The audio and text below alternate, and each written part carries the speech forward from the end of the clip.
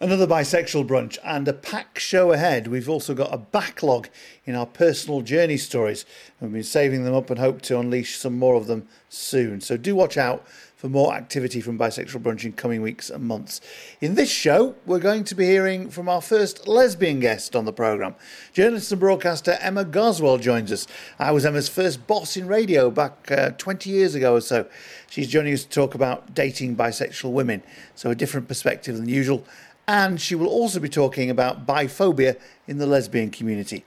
We'll be speaking to Vaneet Mehta about his new book, Bisexual Men Exist. Among the topics, the stress older bi men face in attempting to come out later in life, and his views on the lack of financial support for the B in LGBT. With a bisexual journey story from 37-year-old Rebecca Cox in Reading, and we'll be talking Sex in the City, Heartstopper, and I Kissed a Boy. With the Ask a Bisexual feature as usual, plus we'll be asking if pride needs a rethink. That's all to come on Bisexual Brunch with Nichi, Hodgson, Ashley Byrne and Lewis Oakley. If nobody was told what you were meant to do, if there weren't any rules, we would be living in a totally different format. We as journalists and activists have always found it very difficult to find people who will openly talk about being bisexual. Just don't think there are enough bi perspectives on bi issues. I feel like we've got to talk about it because we're really comfortable doing that. It can be really intimidating. Bisexuality is not really understood because people have biphobic tendencies. And the second you mention bisexual, just their ears pick up. Oh, well, you're still confused, right? No, I'm not confused. I've always found myself at the mercy of gay and straight advice. You can have a bit of competition to see who's the better bisexual bruncher. This is Bisexual Brunch. So Bisexual Brunch continues, and as always, we're always getting plenty of correspondence from people all around the world. Every other day we get something from somebody somewhere talking about how Bisexual Brunch has helped them and all the rest of it. And we also get people who comment quite considerably on exactly what we say. So it's really important what the three of us argue about, because everyone gets quite attached to what we're saying and our opinions and things. So we better be careful, haven't we? It shows that there's a degree of responsibility sometimes in what we're talking about. Somebody wrote to us and said Happy Pride Month, and said they loved the May episode and agree with everything about changing hearts and minds and the importance of interviews with people like Lawrence Fox, because, of course, in the last episode, we were talking about the fact that Lewis had been on GB News on Lawrence's show because he'd had a piece the previous week, actually, in which he'd interviewed somebody and said, basically challenging the existence of bisexuality. So Lewis got in touch and went in and challenged Lawrence. And actually, to be fair, if you listen back to the interview, which you can hear in May's edition of Bisexual Brunch, he was reasonably okay. Lawrence and Lewis had a reasonable conversation about bisexuality, and I think it served bisexuals quite well, actually, and it was an intelligent debate. However, this person who wrote to us says, Lawrence Fox burning pride flags in his garden on Father's Day probably sends a more incendiary message to his followers and undermines it a bit. Quite hard to trust and know what's genuine versus what's performative in this climate, but harder and harder to feel positive about the direction. So I just thought we'd have a little chat about that, and there's another area we'll talk about in a moment. But I do feel that certain debates about certain issues, and trans, of course, is one of them, is opening up the sort of avenues for what people feel is their opportunity to be more and more prejudiced and transphobic and homophobic and all the rest of it.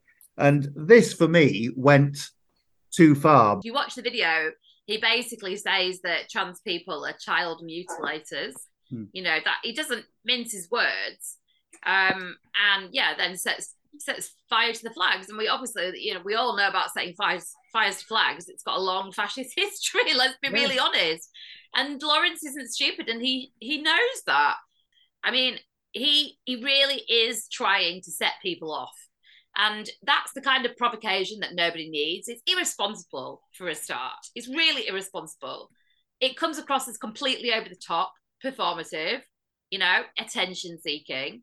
And I did retweet the video and just was like, come on, what are you doing?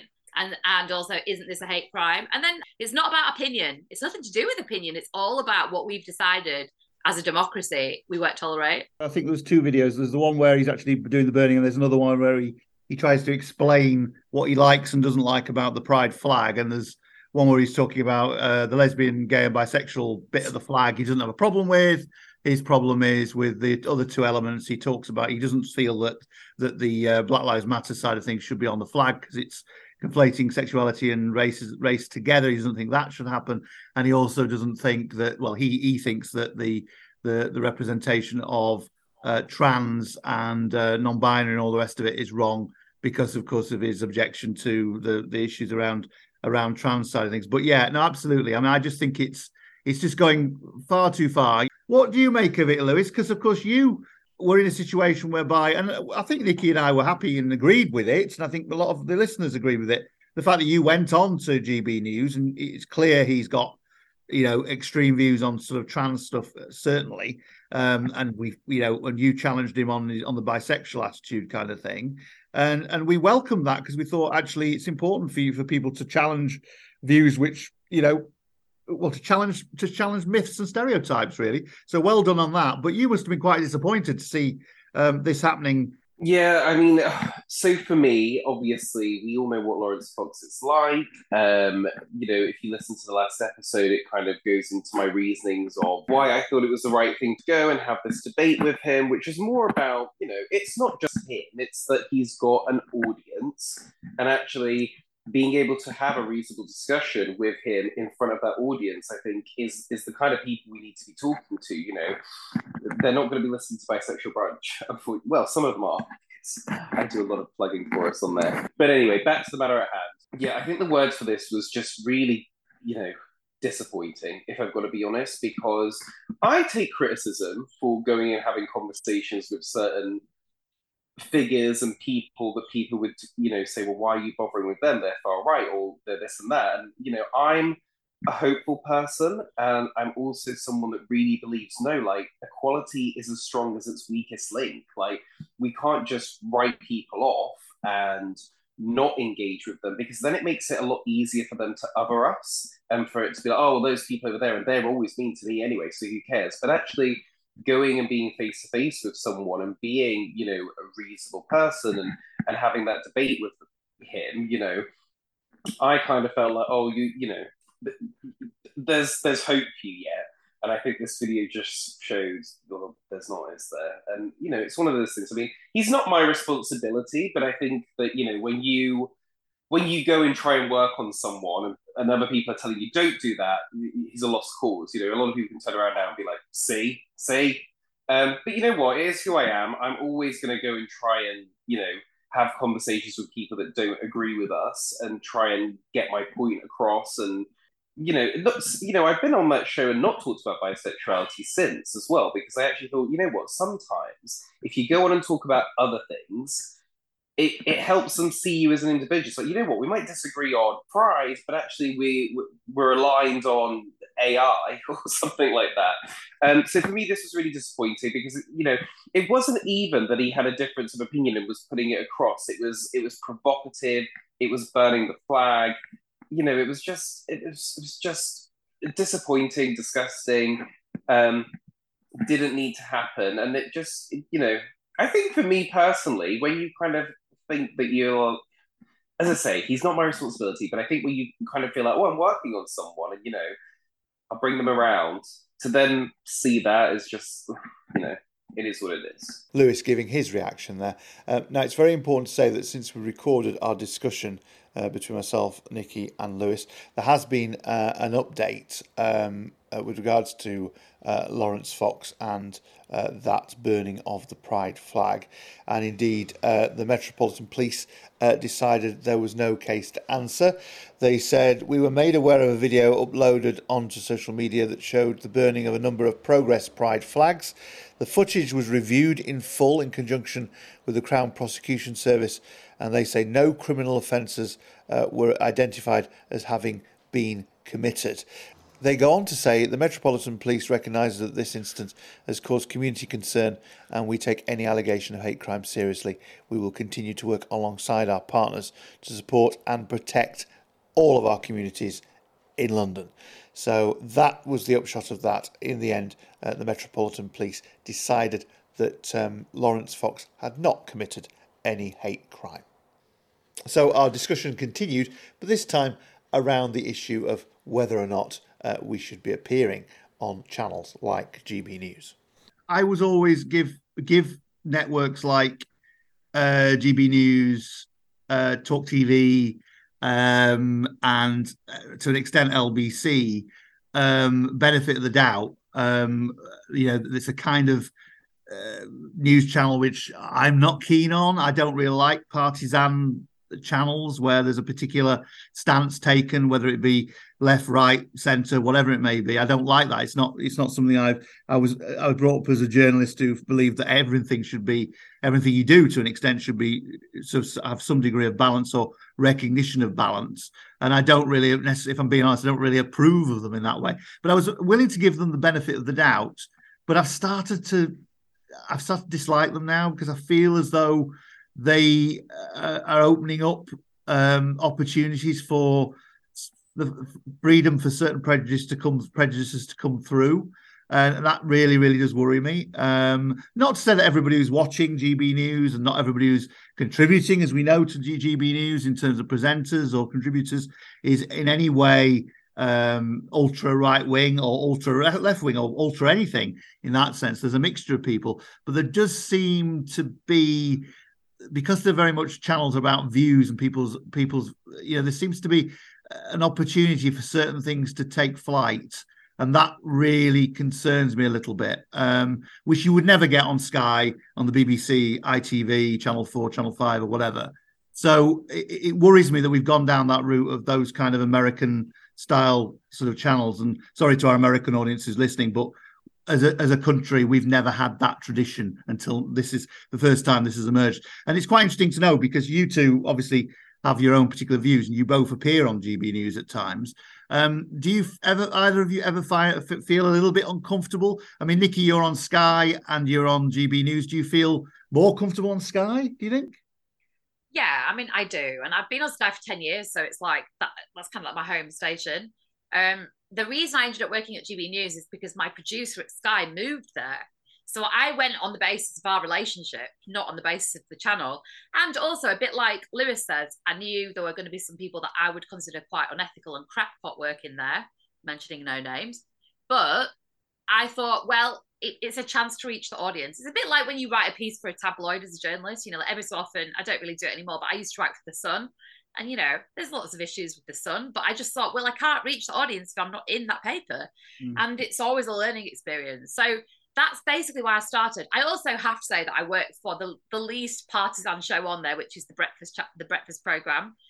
So yeah, I'm comfortable on the shows that I work on. Also, I just keep thinking, what if you are that one person that does change a few minds on that particular show and talk someone off a ledge, let's say. There seems to be a driven agenda sometimes. So like on the trans stuff, where clearly quite a few of the presenters on GB News have an issue with with trans, basically. And so they have a diatribe they come out with at the beginning of programs and they'll talk about it. And yes, there's often a debate and there's often people on who don't agree with them and things.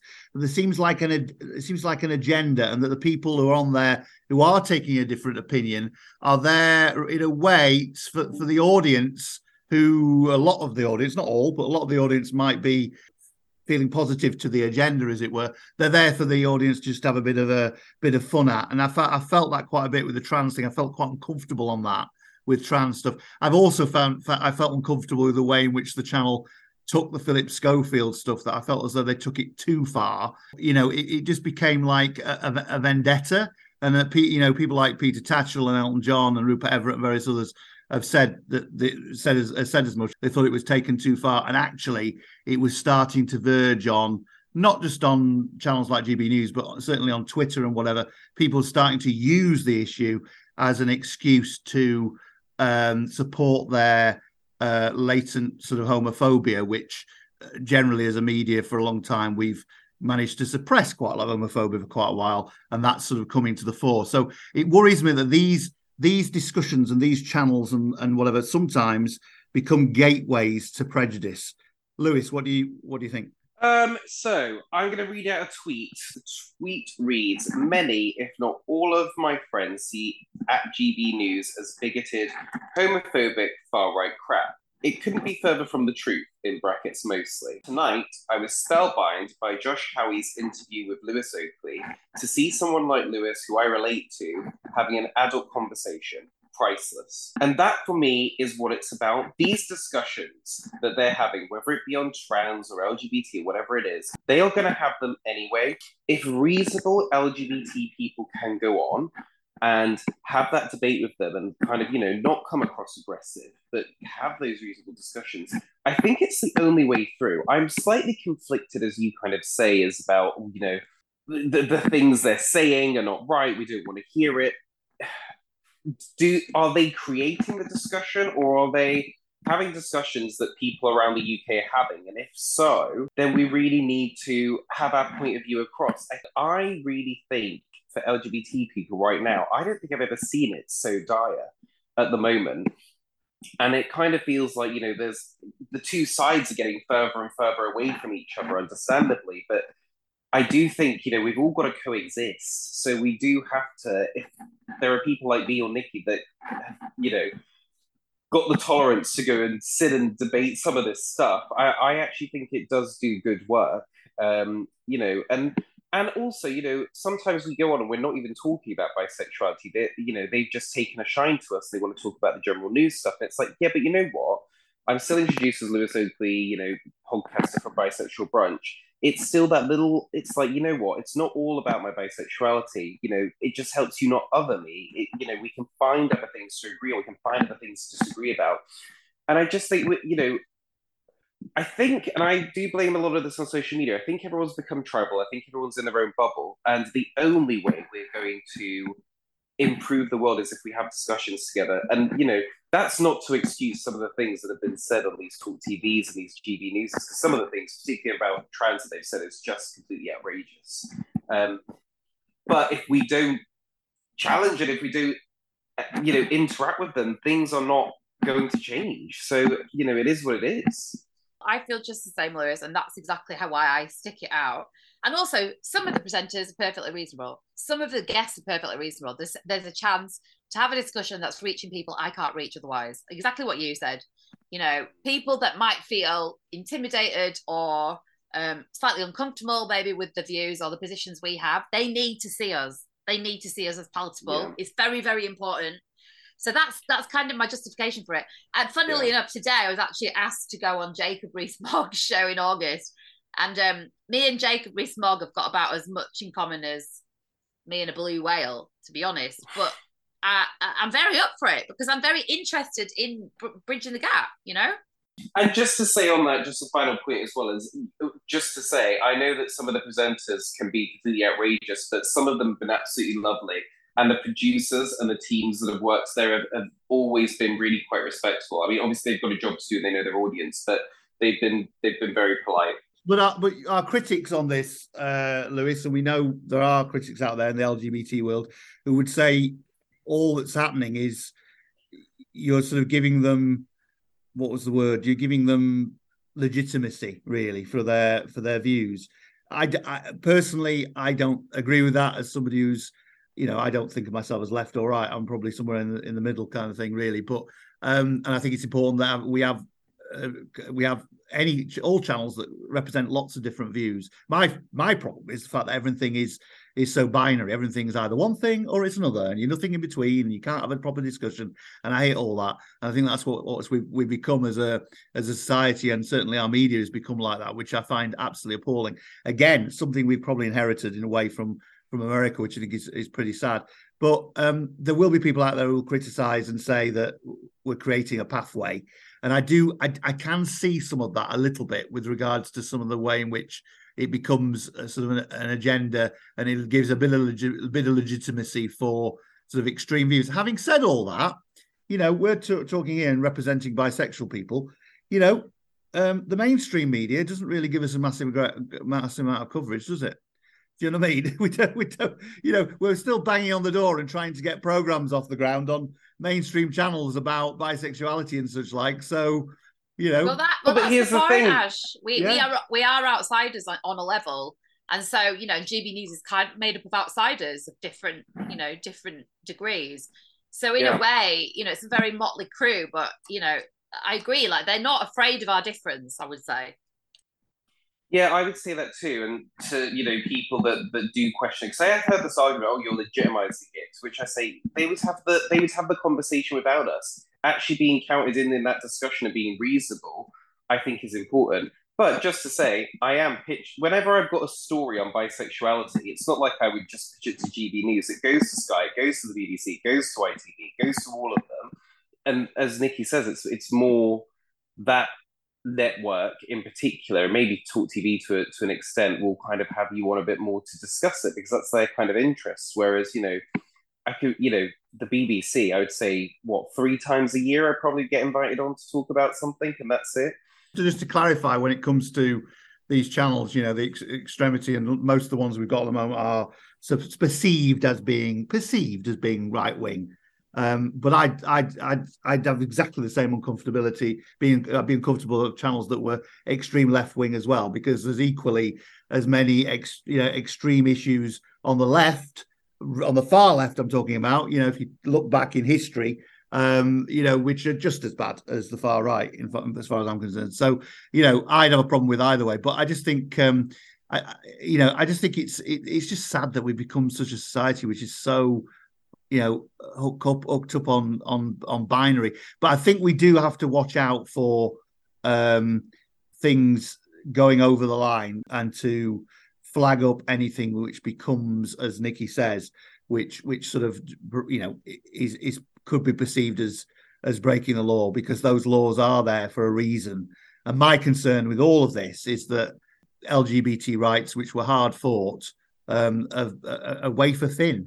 The social media world that we live in has shown up how latent some of these awful views are, and that we've not beaten certain prejudices. They still exist in all their glory, don't they, Nichi? Yeah, absolutely. And it's like, it's like women's rights. Remember, it's basically 100 years since women have had the vote.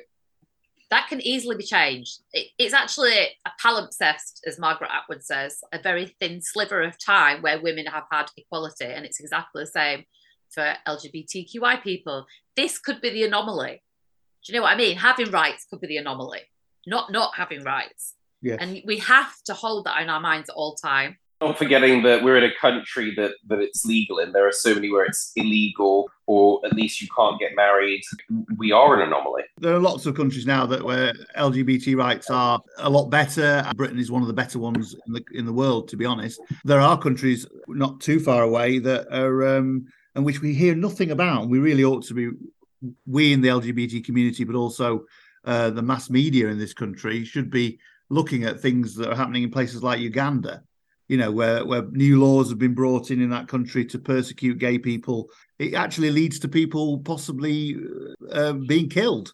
Uganda's not that far away, really. And, I think we should be spending a lot more time in looking at countries which clearly are, breaking human rights rules. Countries like Uganda, countries like Nigeria, Jamaica. There's a whole long list of countries where being LGBT is not accepted, and as countries where it is okay to be LGBT, we don't shout up enough, I don't think.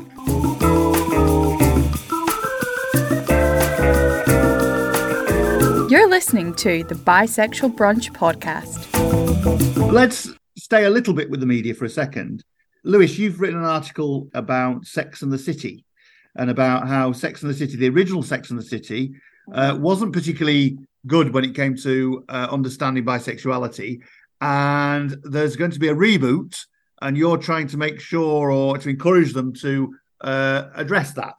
Yeah, so as many people will know, in the original Sex and the City, there was an episode that featured a bi-male character, the title character, the Carrie Bradshaw dated the spy guy. It was just an episode. And it didn't work out, A.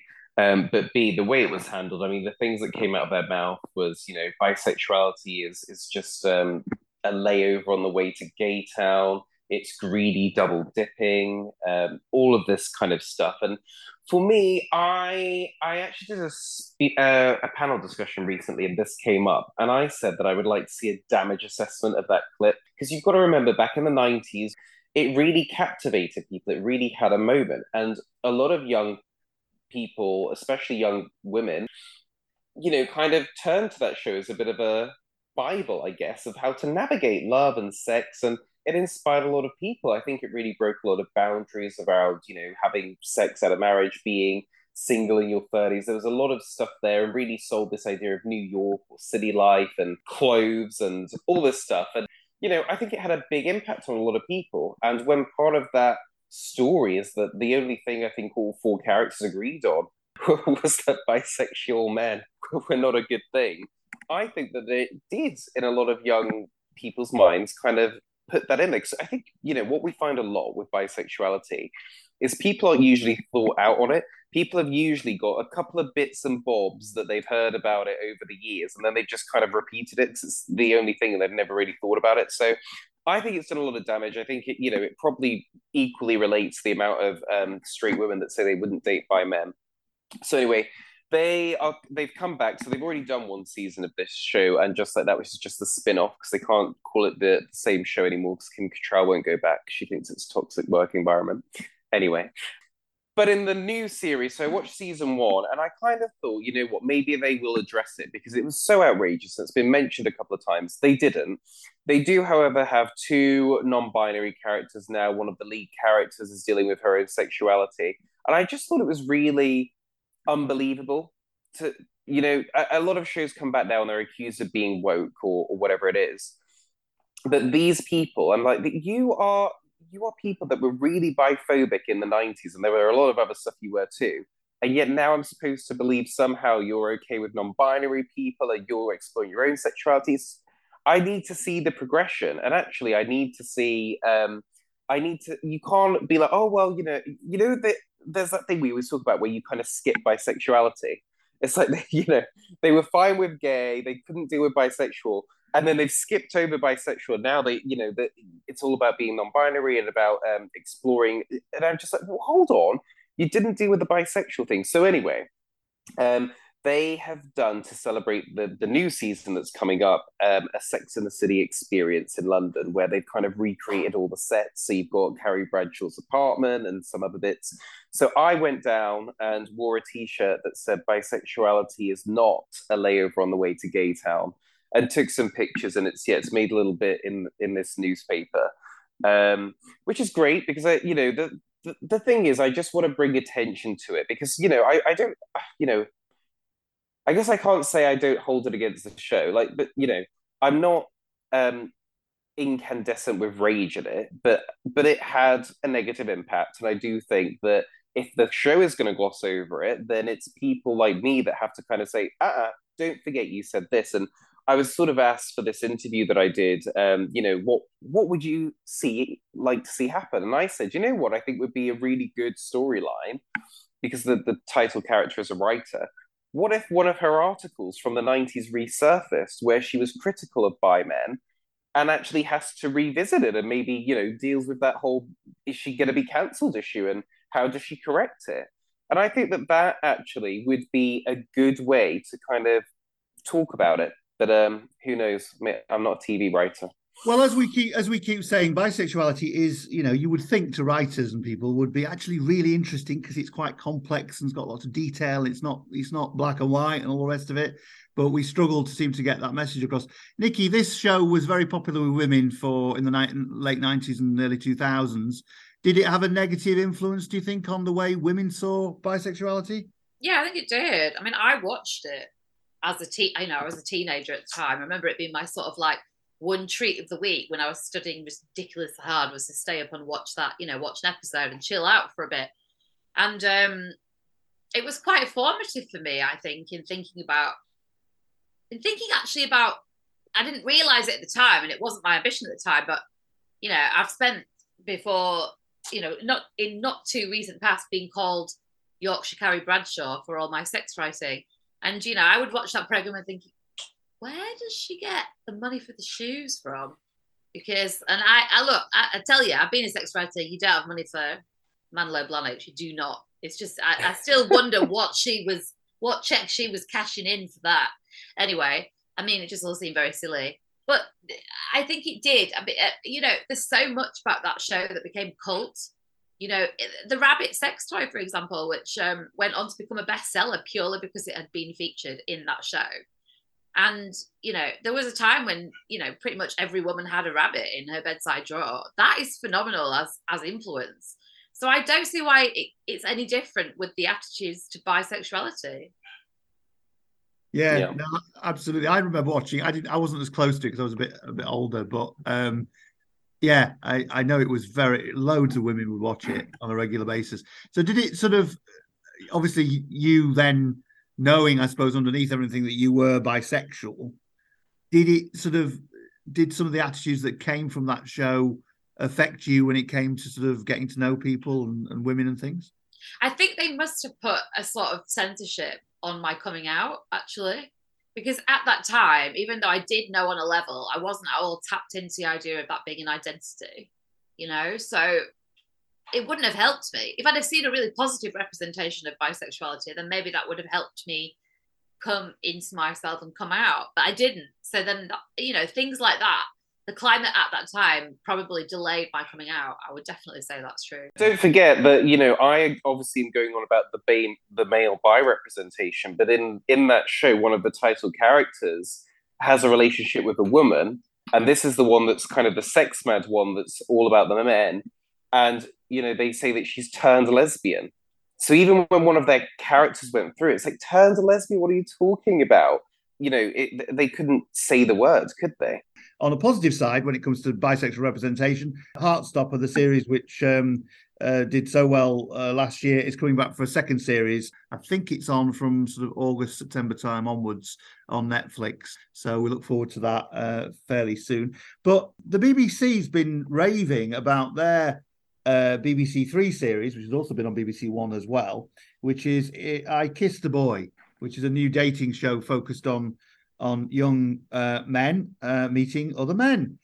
And it's obviously focused very much on gay men. We put something on bisexual Twitter page to basically say that why isn't there bisexual contestants in there? Because it'd be interesting to hear other male feelings towards potential partners having had relationships with people of the opposite gender, and to address some of those issues and things.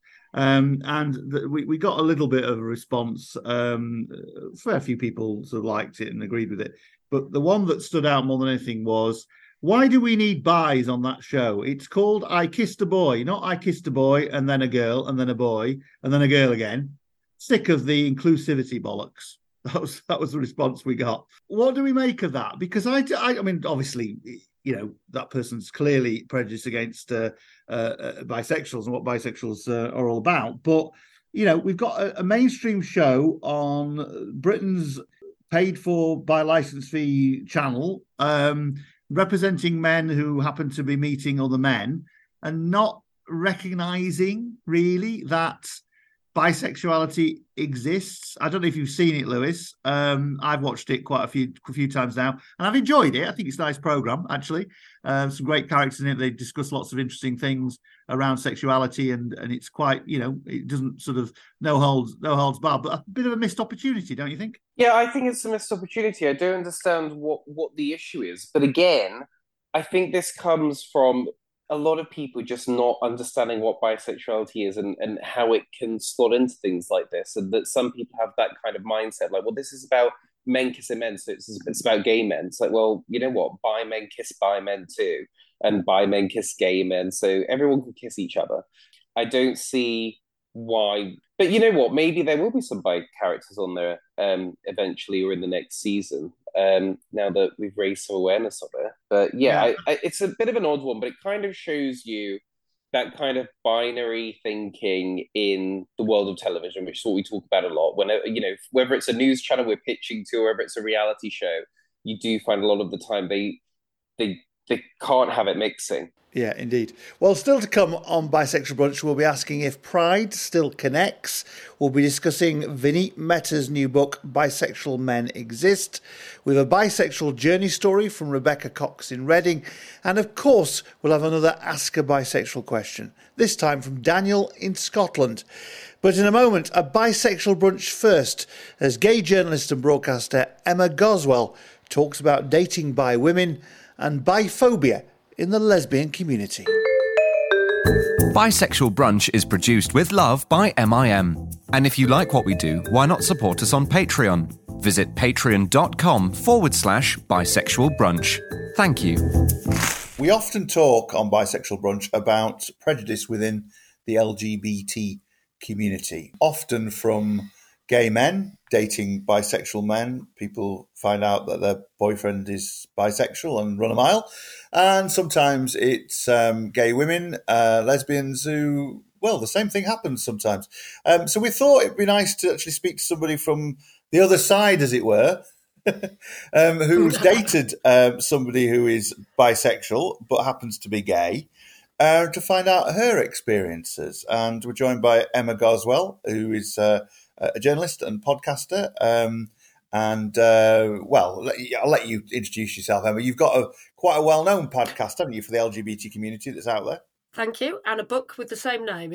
Very simply, it is Coming Out Stories. Does what it says on the tin. So, I've been lucky enough over the last sort of 4 or 5 years, actually, to have interviewed over 100 people from the broad spectrum that is the LGBTQ plus society and hear their coming out stories. And it's been an absolute revelation and a privilege to, hear those really personal experiences and conversations that people had, with themselves first and then coming out to friends and family and how that experience panned out for people. So, I've loved doing it. Fantastic. Well, one of the things that comes out from people we speak to who are bisexual is that often people are coming out several times because being bi is one of those things that people tend to, there's still a bit of a taboo around it. They tend to have to come out, often and also confront lots of different issues along the way. And that's why I wanted to talk to you, because, of course, there is a lot of misconceptions and myths around the whole idea of being bisexual.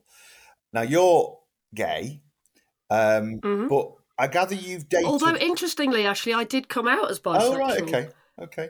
When I first came out at university, well, weirdly, I sort of came out in 1989, then went travelling around the world.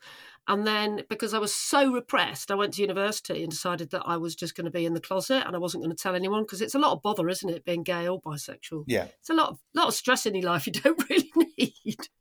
So I was like, I'm not going to do that. I'm just going to pretend that I'm straight, or I'm just going to go back in the closet, which is a ludicrous thing to decide. And I lasted about 2 days, drank a bottle of vodka, vomited in my neighbour's front garden and told everyone in that house, which were also all students, that I was gay. Well, I might have said that I was bisexual, because I definitely came out as bisexual at university.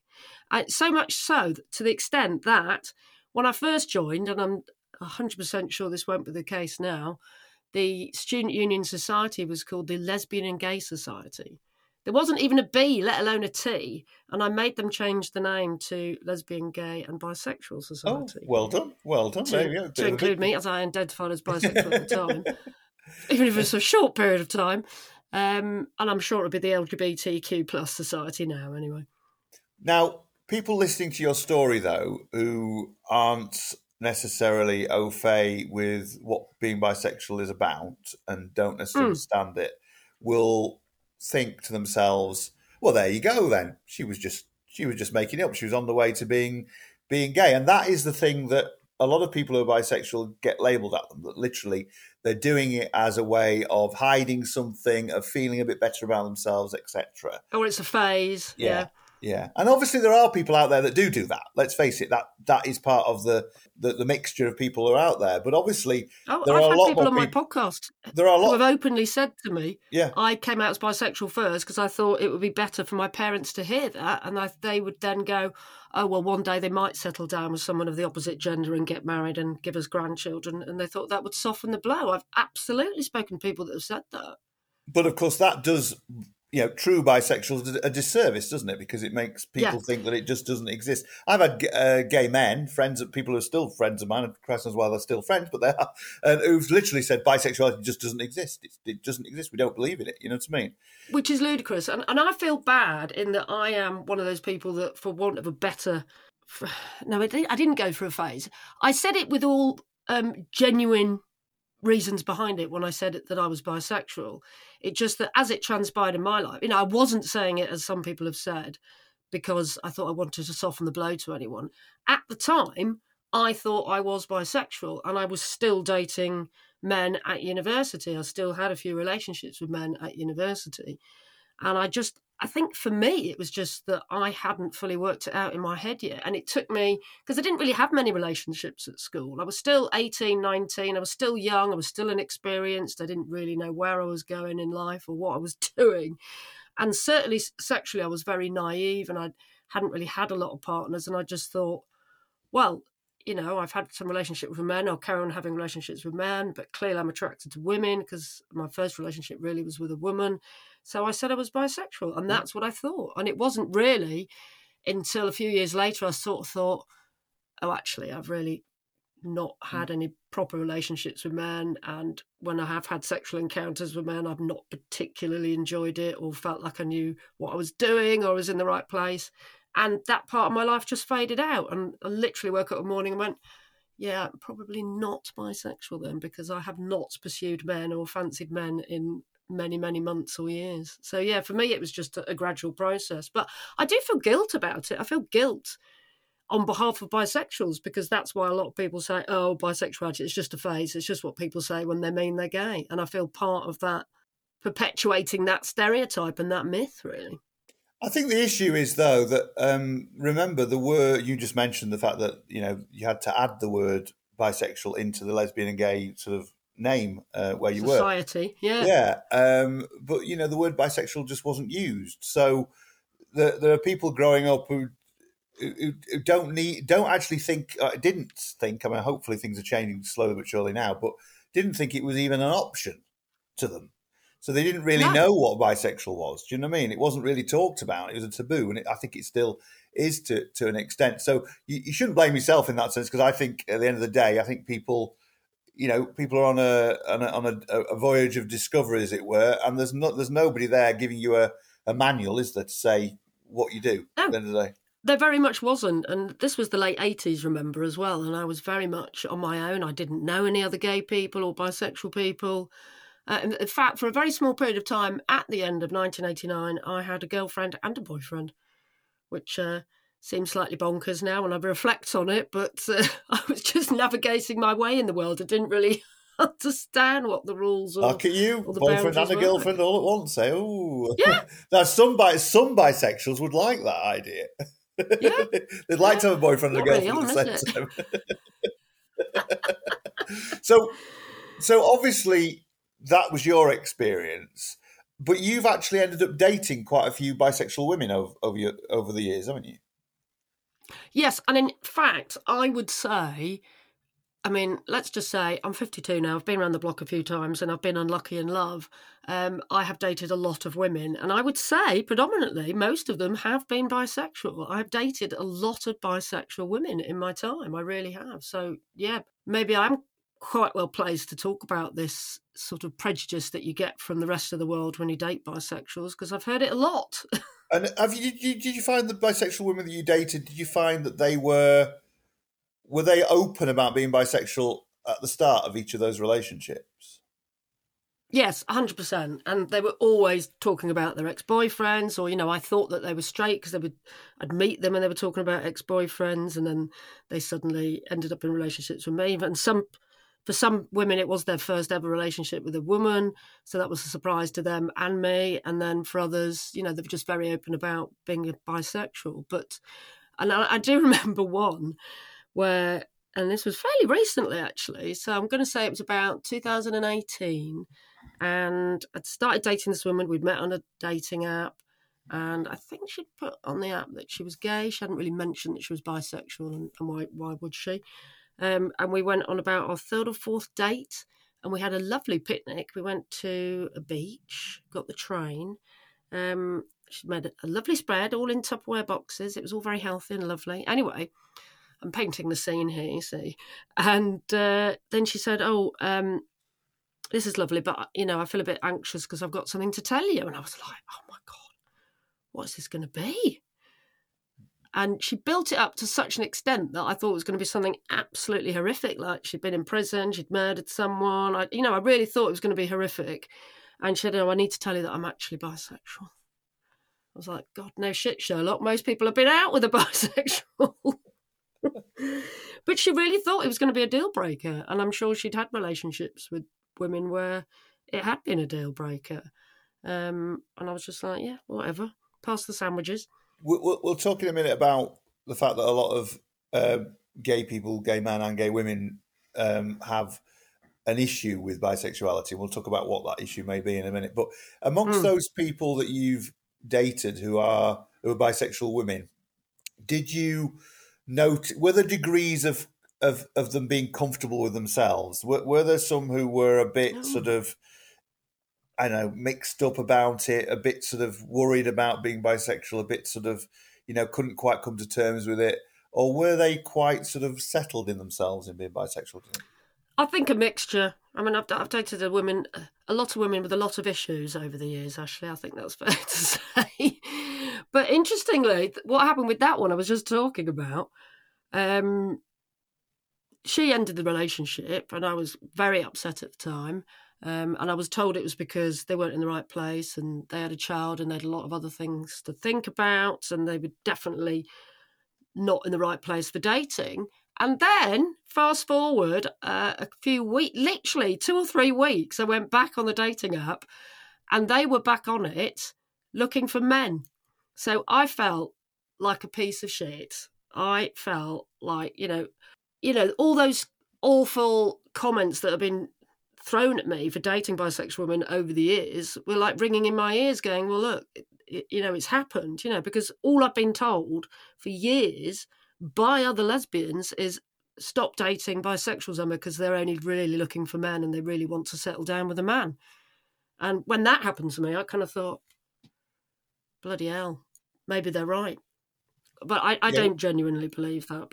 Maybe it was right in that particular situation, you know what I mean? And people's sexuality changes and moves on. And, for some people, it can be different in 1 week, can't it? You know what I mean? Bisexual people, it can be very fluid is what I'm trying to say.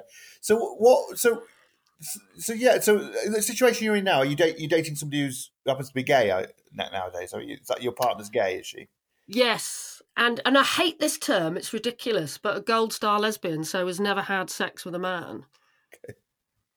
And apparently you're not likely to get something, which is a sexually transmitted disease, so therefore your blood can be used. Have you heard this? So your blood can be used to be donated to anybody. Have you heard this? Oh, really? No. No, I didn't know that. Yeah.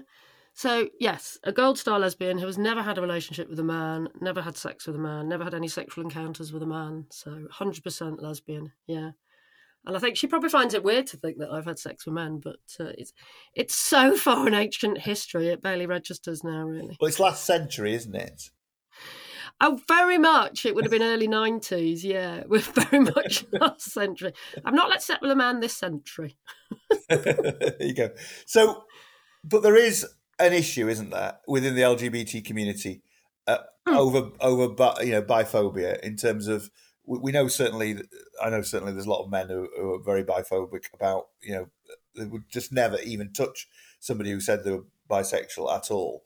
But I always get the impression that maybe lesbians are a little bit more understanding because there tends to be much more awareness of bisexuality among women than there is amongst men. But are you saying that actually there's still quite a lot of prejudice within the lesbian fraternity? I mean, I don't talk to a lot. Well, I do talk to quite a lot of gay men, but I would say that's not true at all. I would say that there is still a lot of prejudice and phobia against bisexual people amongst lesbians as well, 100%. I mean, going back a few years now, but one of my good friends was a real lesbian activist and, you know, was on all the marches back in the day, was at Greenham Common, was always in relationships with women, and then got to, probably in their 50s, actually. And they'd had a very long-term relationship with a woman and got to in their 50s. And I remember her coming out to me, as it were, and I'd known her for years. And she said, Emma, I've got something to tell you. I mean, I've met someone. And I was like, oh, that's fantastic. I'm really happy for you. Because they've been single for a while and I knew that they were looking. And she said, yeah, but the thing is, I'm in a relationship with a man.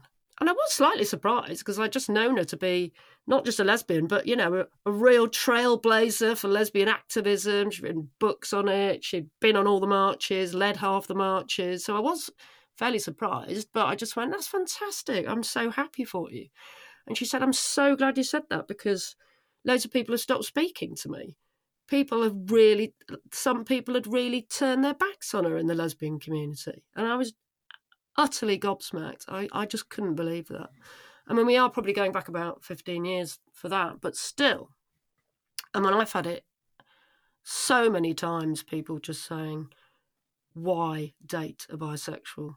You know, other lesbians just going, this is, you know, philosophising. This is your problem, Emma. You're dating bisexuals again. It's never going to work out. Why are you bothering?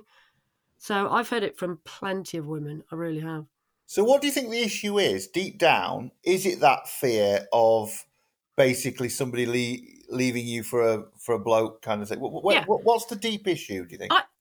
Going back to me as a teenager, I made the stupid decision. Oh, it's just easy to be straight, isn't it? So people think that if you have the choice, if you are 50-50 down the line, why would you not make your life easier and just be with someone of the opposite gender if you have that choice? And in some lesbians' heads, that is what is always going to happen because most people will decide to live an easy life, please the parents, you know, give them grandchildren in the traditional way and just settle down with someone of the opposite gender. I think that is what it is. I don't think it's necessarily just bisexual people are more promiscuous because I know that's a myth as well and I know that gets thrown around occasionally, but I think it's more just people assume that if you're bisexual, why wouldn't you just opt for an easy life? So if you're looking to settle down with someone, if you're looking for the family and the happily ever after, fine if you just want to sleep around, but if you're looking for that happy ever after, the consensus I feel that has been told to me is don't do it with someone who's bisexual. Have you directly seen bisexual women suffer biphobia or is it sort of more subtle?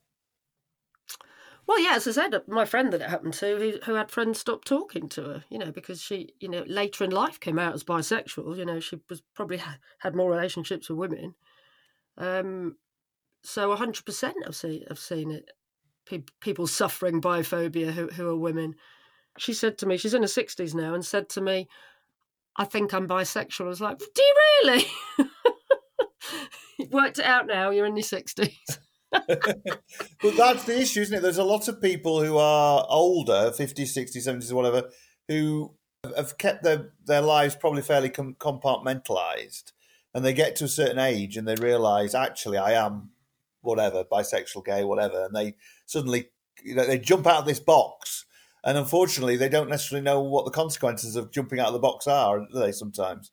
Yeah, and I think for a lot of people as well, certainly women that I've dated, you know, sometimes they get put into the bisexual box just because they've had relationships with men in the past and had children because that was what was expected of people. I'm talking about people a bit older than my generation, maybe, you know, and I've certainly dated women in that situation where they've probably known that they were gay or bisexual, but gone along with the heteronormative and met a male partner and had children and settled down. And then it was a bit later in life that they went, this actually isn't me. I'm going to go and get myself a girlfriend and probably get tarnished with the label bisexual just because people know that they've been married and had kids and that's what they've done. Do you think there's also an issue around, because bisexuality among men is seen in a particular way, and I say it tends to be that thing of, oh, they're bi now, gay tomorrow kind of thing. With women, it's accepted a little bit more, but it tends to be accepted by society as a whole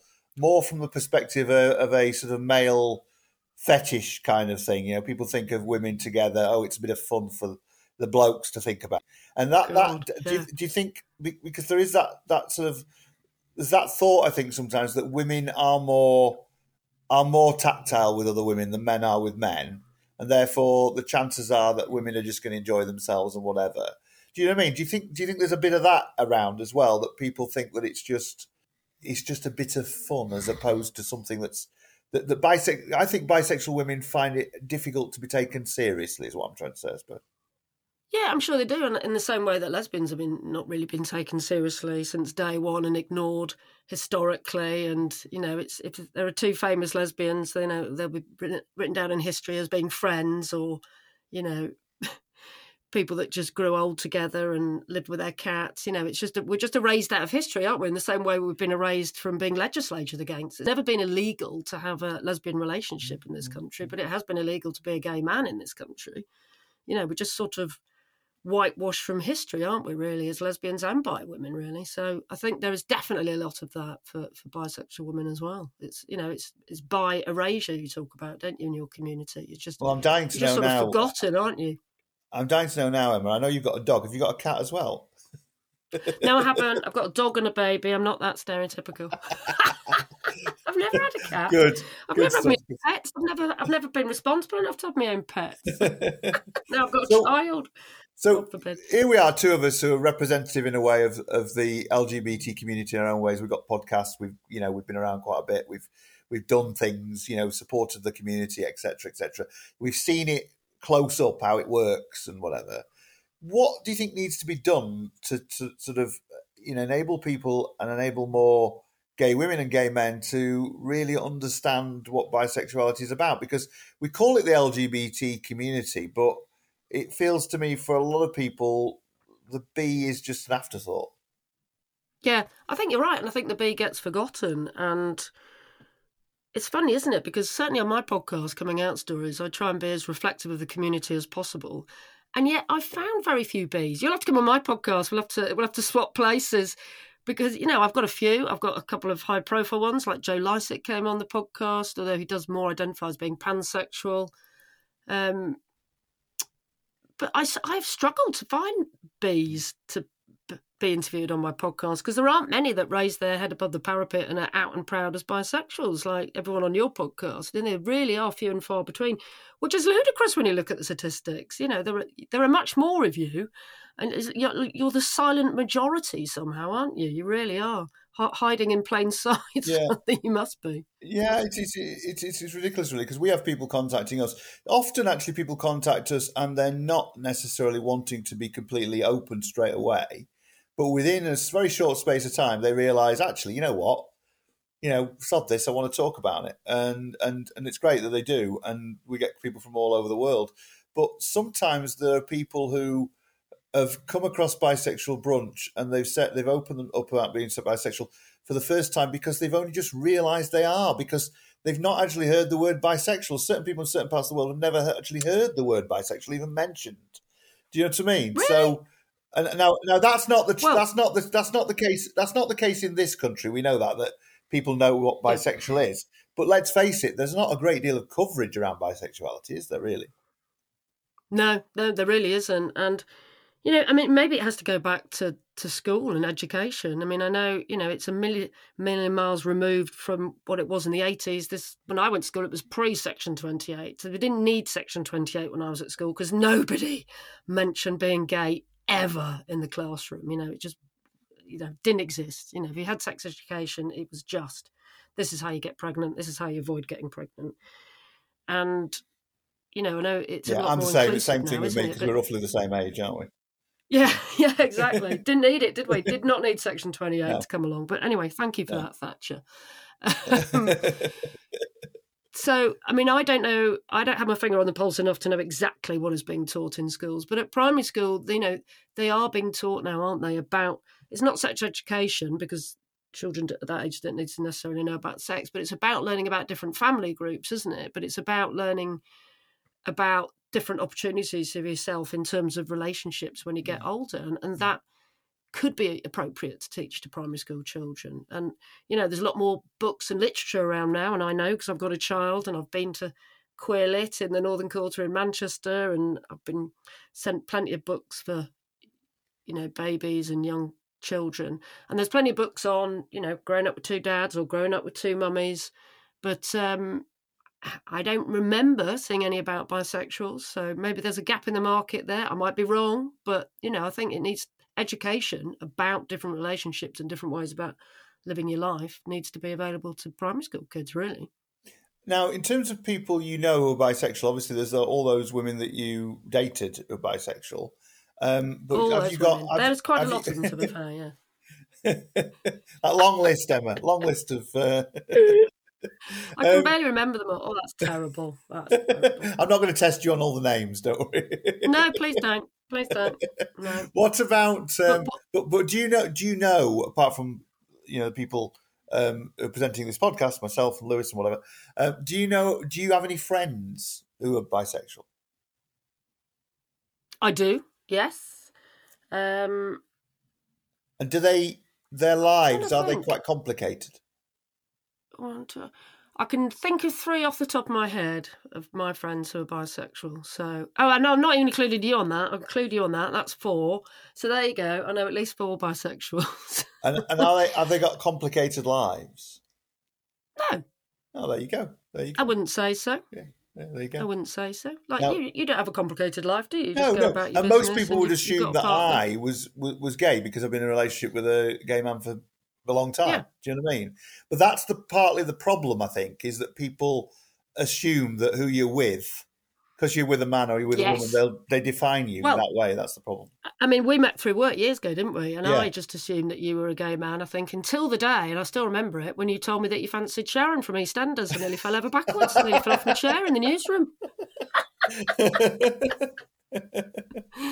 Yes, indeed. She's looking great at the moment, actually. She's in her 50s now, so let's big it up for the older woman. She will be. Yay. Well, women get more attractive the older they get, I think. Yeah. In my opinion, obviously, said a lesbian. Well, it's lovely. It's been lovely to chat to you. I mean, it's interesting that these prejudices still exist in 2023, because you do find it quite. I find it quite shocking that a community, in inverted commas, because I'm not sure it is necessarily a community. It's a disparate bunch of lots of different people, obviously, who don't necessarily have lots of things in common apart from sexuality. But I do find it shocking in 2023 that kind of prejudice still exists. You know, you would have thought that the gay men and lesbian, everybody would have actually accepted these things by now. And I'm sure it is. Strange. I'm sure it is getting better. And some of those examples of mine were from a few years ago. And I mean, and I haven't heard it myself, but that might be just because for the last 4 years I've been dating someone that's never had sex with a man and is definitely a lesbian. So I personally haven't faced any prejudice in the last 4 years. But that's not to say it's not out there. I'm sure it still is. Which is why you need to keep on doing what you're doing with this brilliant podcast and keep talking about all the issues and dispelling all those myths, because I think the one thing that gets confusing with people, though, I think, which is a bit stupid, really, is because we're talking a lot these days about non-binary and trans and all that kind of thing, which I have no problem with at all. I think it's great. And actually, there's a lot of trans people and non-binary people who happen to be bisexual. There's actually there's some natural allies in that community. But it is quite annoying that the media, and you'll have come across this, the media gets confused. It doesn't really understand the difference between gender and sexuality, does it? But how is that confusing? Gender and sexuality have never been the same, and they never will be. So it's bonkers, isn't it? Yeah. Well, people get it confused, and quite senior reporters and people in quite mainstream media get it confused, and you think this is just not. Where are we going with this? Do you know what I mean? Well, I think because some people who are cisgendered and straight just have never had to think about these issues and just haven't educated themselves about some fundamentals, basically. And it's obvious to us because we've spent a lot of our lives thinking about it and wondering about it and wanting full equality for ourselves and everyone else in the community. And if you're not part of it and it doesn't affect your lives, I think people are just floating around being incredibly ignorant, and sometimes they end up in high-powered positions in the media, sadly. Exactly. One final question on that topic for a second, just to get your take on it.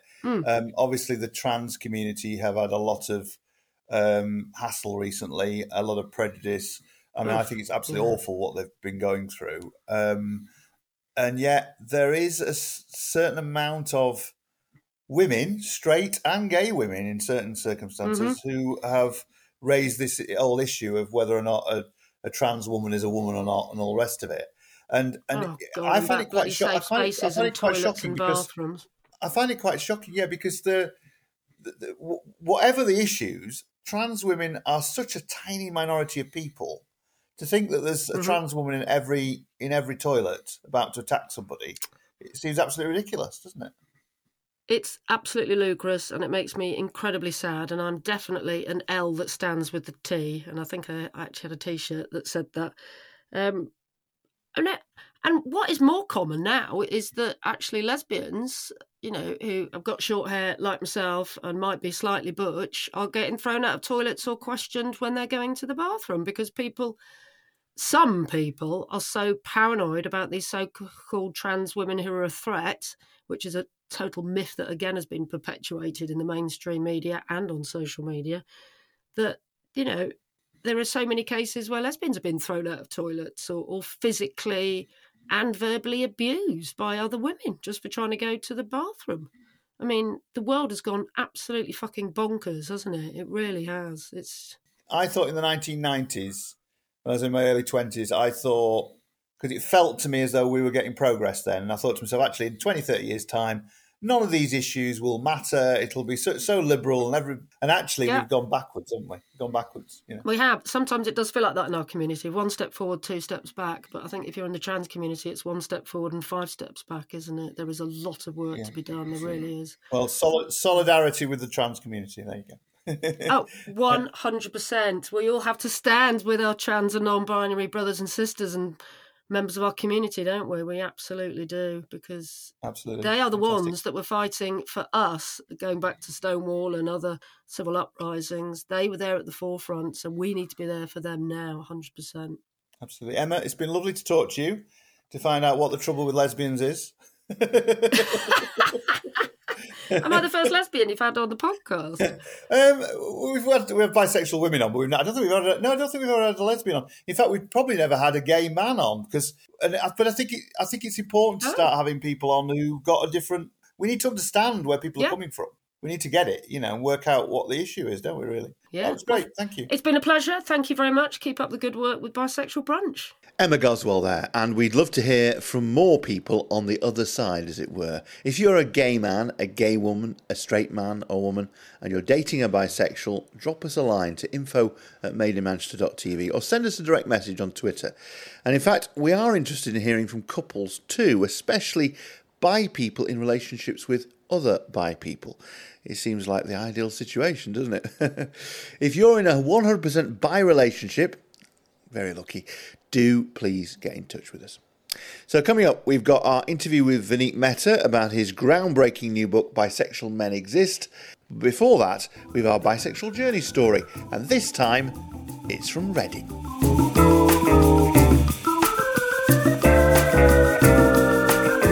You're listening to the Bisexual Brunch podcast.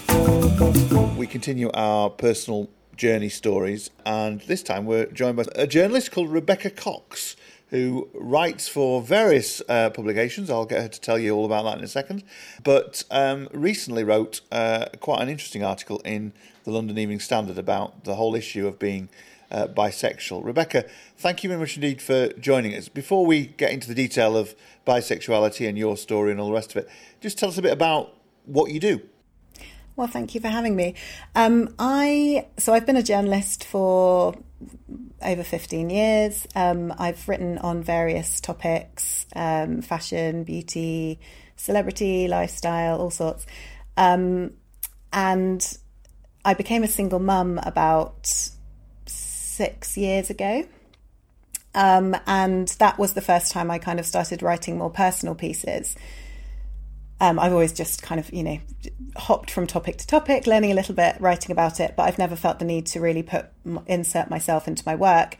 And then when I became a single mum, it felt like I had a kind of issue to comment on that was useful, and started receiving lots of messages about that work. And then when I started dating, and I'm bisexual, and it was the first time I'd dated within the queer world, because my ex-husband was my first ever partner, so I'd only been in a straight relationship to that point. I immersed myself in the queer world for the first time and started experiencing all the issues that the bisexual community face, and the LGBT community at large, and again felt like I wanted to start writing about those issues that I was experiencing, and felt comfortable putting my story out there. And I mean, I have a relatively nice life, all the challenges of most single parents, but I felt like I was in a comfortable position to be able to explore some of those issues and not put myself at risk. And since I have been writing about them, I've had so many messages and so much connection from other members of the bisexual community that I just, as any time anyone will give me a platform, then I love to accept it, basically. Okay, well, we'll talk in a minute about the article you wrote the other day, but also about the bigger picture. But did you feel more comfortable, do you think, being able to talk now at your age, as it were, in your late 30s, about the issue of your sexuality? So obviously you were in a long-term relationship for quite a long time. You've now decided, you've come out and started talking about your sexuality. I suppose what I'm trying to say is, do you think you would have felt as comfortable about it all 10 years ago, 20 years ago, as you do now, or do you think actually this is the right moment, as it were? That's really interesting, because I don't know that I necessarily feel comfortable talking about it now, per se. I think it's not. I don't find it comfortable to kind of speak, to put myself out there in any way, really. But the sense of kind of connection that you're able to get from doing that, I think I've already experienced that through the work that I've done on single parenting in a way that I felt it would be helpful. But I don't think I would have had the confidence probably in my late teens, early 20s, and certainly when I was starting out in journalism, I wouldn't have felt that I was able to give my opinion on any of these things. And it's not that I necessarily feel qualified, honestly, to give my opinion on things now. I think it's just understanding the value of any kind of platform to raise these issues, and that you might not believe that what you have to say is valid, but actually if it resonates with even one other person and it makes one other person feel more seen and more connected, then it's actually worth it, even if it makes you feel slightly uncomfortable. But do you think back then, 10 years ago, 20 years ago, do you think you understood and acknowledged yourself, your identity, as it were, your bisexuality? No. I knew that I was attracted to men and women, but because I had a male partner. My first partner was my ex-husband, so I just allowed that to be my story, that I had that I was straight and that I had a male partner. I found women attractive, but I just thought that's normal. Straight people do that. I probably did privately identify as bisexual, and my closest friends, I would talk about, my attraction to women and crushes that I had on people, but I don't think I felt the need really to kind of dig into that and that be a part of my identity. And I think it would have been probably more challenging at that kind of age to have the confidence to express myself in that way. Do you think it would have been different, say, if there had been more, bisexual role models, or there'd been talk about more bisexuality at school, in education, or whatever? Do you think if it was more on the radar, do you think you'd have maybe explored it more? Yes. Yeah. Yes, definitely. And I think honestly, the conversations that are happening now, the kind of landscape as it is, it's so much more accepted to be queer, and I think that word queer itself has a completely different meaning, obviously, to when I was at school. It's much more of a kind of all-encompassing umbrella term that people are able to use to express themselves and say, actually, I'm not straight, I'm queer. You don't necessarily have to dig into exactly what that means for you. And it can be used as much more of a positive expression. But yeah, when I was at school, I definitely wouldn't have felt comfortable saying to any of my school friends, I'm not straight. And people that kind of were visibly not straight would be the butt of the joke in a way that I like to hope wouldn't be happening to the same extent now. And I hope that my son will not experience that happening around him in his school, but I'm sure he will to some degree. Yeah, it's going to take a long time, isn't it? It's something that will be under the surface probably for quite a long time. So you've got this newfound sort of, identity. You're exploring yourself and all the rest of it since you finished your main, big relationship with your husband. What have you? Because obviously you were in a situation where everyone thought you were heterosexual and whatever. What have you discovered along the way?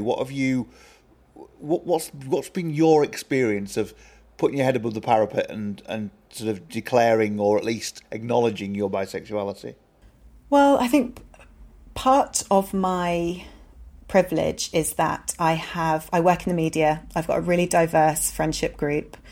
My closest friends, I'm in and around London for work, and all my friends live in London. So I've got lots and lots of queer friends, and that makes being queer so much easier. And that's not to say that within the queer community, as I know that you discuss a lot on the show, there's enormous biphobia and bi-erasure within the queer community as well. And we have these discussions within our friendship group. But I think even having any kind of in with that world makes it enormously, so much easier to be able to say, actually, this is a part of myself and this is something that I want to explore. And it means that you don't have to go against kind of, if I'd have come out of a straight marriage and I had only straight friends and I worked in an industry that was largely populated by straight people, to be able to say to anybody, I'm now dating a woman, would have been much, much more of an issue. My family are incredibly accepting, and it didn't feel like that was going to be something that they were shocked about. But having said that, when I then started a relationship with my ex-girlfriend, I did have that conversation with my mum at the age of however old I was, 34 years old or whatever, saying to my mum, like, oh, by the way, I've got a girlfriend now. And having to gear yourself up for that kind of conversation as a 34-year-old mother was a bit odd. But yeah, I think because I have found this whole journey relatively easy, and I haven't experienced that kind of torment that so many of my friends have gone through in their younger years, to accept themselves and to be accepted.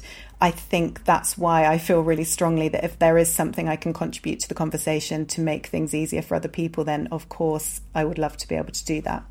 And are people accepting you as bisexual, or do you find that people just think, oh, she's decided she's actually, after all, she's gay?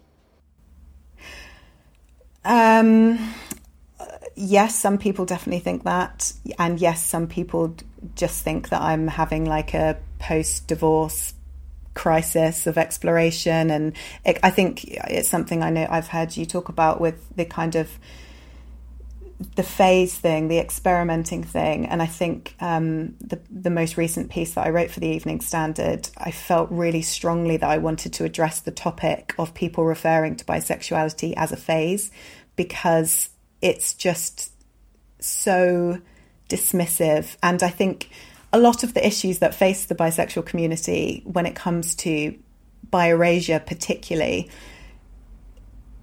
I think people think that they're not that much of a big deal because there are bigger issues affecting the LGBTQ plus community as a whole. And I am an ally to all members of the queer community. I understand that there are life-threatening issues facing certain members of the community. And I understand there's not a direct comparison between someone being a bit dismissive or making fun of you because they think you're going through a phase or you can't make your mind up or whatever it is. But I don't think people understand the accumulative effect of being the butt of the joke every day, or having your identity questioned every day, or your partner that you're trying to form a relationship with making fun of your sexuality. And those things really do add up. And even if you're someone who feels very confident in yourself and you've done lots of work and you've had therapy and you feel able to kind of soak up a lot of that criticism, you do still have to carry the weight of that, and you do still have to, it does eventually get to a point where you think, maybe I don't know. Maybe I don't know myself. If even though every other member of society who identifies as straight or gay is allowed to say, this is who I am, this is who I like, maybe I shouldn't be able to say that because that's how other people see me. Yeah, you start questioning yourself, don't you? Completely, it's ridiculous, really. And you forever. The thing about being bisexual, you're forever having to come out and explain it all the time. I mean, it's just, there's only so many ways you could explain it, really, isn't there? Let's face it. Yeah. What about the dating side of things then? With other, when you've started dating same-sex people, the women, have you dated other bisexual women or lesbians? Both. And it is a different experience with dating someone bisexual or dating someone who is lesbian, obviously. I think to have the lack of biphobia, suspicion, you don't get asked the same questions. If I'm dating, and I don't want to generalise because I don't want, as much as I wouldn't want someone to generalise about all bisexual people, there are many, many, many members of the lesbian community who are completely accepting of bisexual women. However, I have personally experienced many times over people asking me how many men I've slept with, how many women I've slept with, what do I like about women, why would I ever date a man? Lots of these kind of questions. Whereas if you're dating a bisexual woman, obviously they don't care about things in the same way, and you can have those conversations in a way that's not loaded with somebody who sees the world in the same way as you see the world. Because for me personally, in a technical sense, I really should be pansexual, because for me it's not that I'm attracted to men, I'm attracted to women. I just find the gender of my partner not particularly important. So to have all these kind of questions around men and women and what the differences are and what do I like about them, what do I not like about them, it just feels kind of like someone's trying to trick me, and the trick's just not there. It's like that's just not important to me. Yeah, no, I get that. I mean, we're all embracing with the pan community as well, because I think it's an umbrella, isn't it? They're both really very related in a way when you think about it. Yeah. So pan and bi, it's all one thing as far as I'm concerned. But no, that's interesting. So it's great that you're in a situation whereby you've sort of come to terms with it yourself, and you seem to be quite happy and all the rest of it. And you've made this stand by writing an article in the Evening Standard, and I think you've written other articles in the past. Obviously, you're observing it from, you're trying to observe it. I suppose. I mean, obviously, you're not independent because you're bisexual, but you're observing it, or trying to observe it a little bit from a distance. I suppose, like we do in a way, because we're looking at things from, we're trying to gauge the bigger picture, as it were. But you probably find, as the same as we find, and we all work in the media, don't we? That actually getting any traction from anybody to actually write an article, to do a TV program, to make a radio program, to do anything, make a film. I've got an actor friend of mine at the moment who's busy trying to get scripts off the ground around bisexuality and whatever. It's a real uphill struggle, isn't it? A real uphill struggle. What's your experience of that? I think people just have this set idea about what bisexuality is, and they don't think it's something worth talking about. I think, as we were saying before, the issues facing the bisexual community, I think, are seen as not quite extreme enough to warrant attention, and the kind of concept of bisexuality in terms of the deviation from the norm of heterosexuality is not quite enough to make it interesting. Or I don't know. I think it's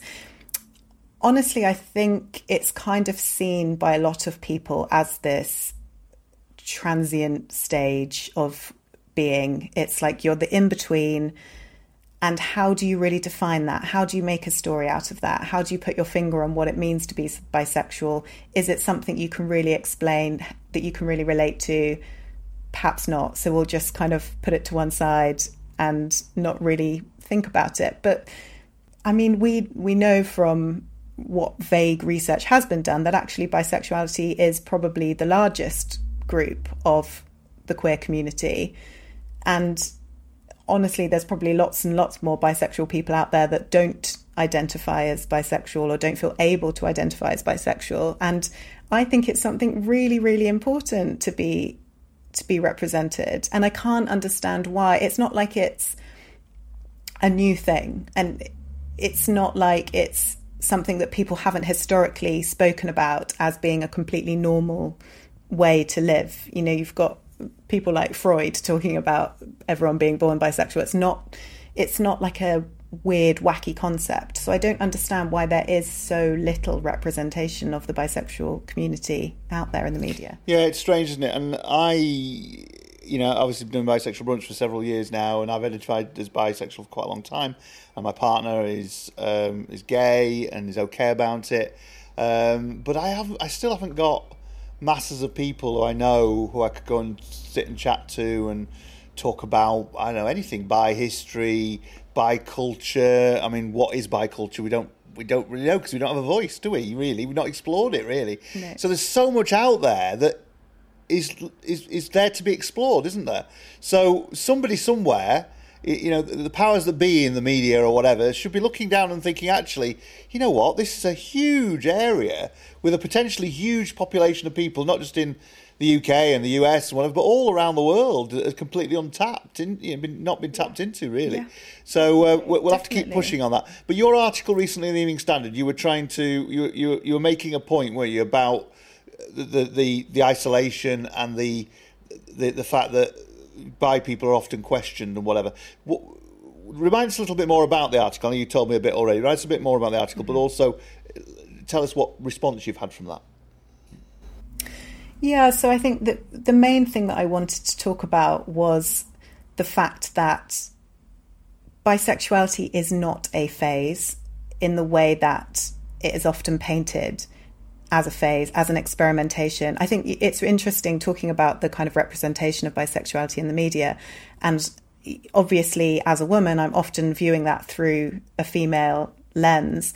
And bisexual women usually are presented in media as being promiscuous. It's kind of you're easy, you're experimenting in the bedroom. Threesomes are always the go-to for bisexual women. It's like, right, if you're on a kind of straight dating app and you're bisexual, you're going to be asked for a threesome more often than you're asked what you do for a living. And I think that's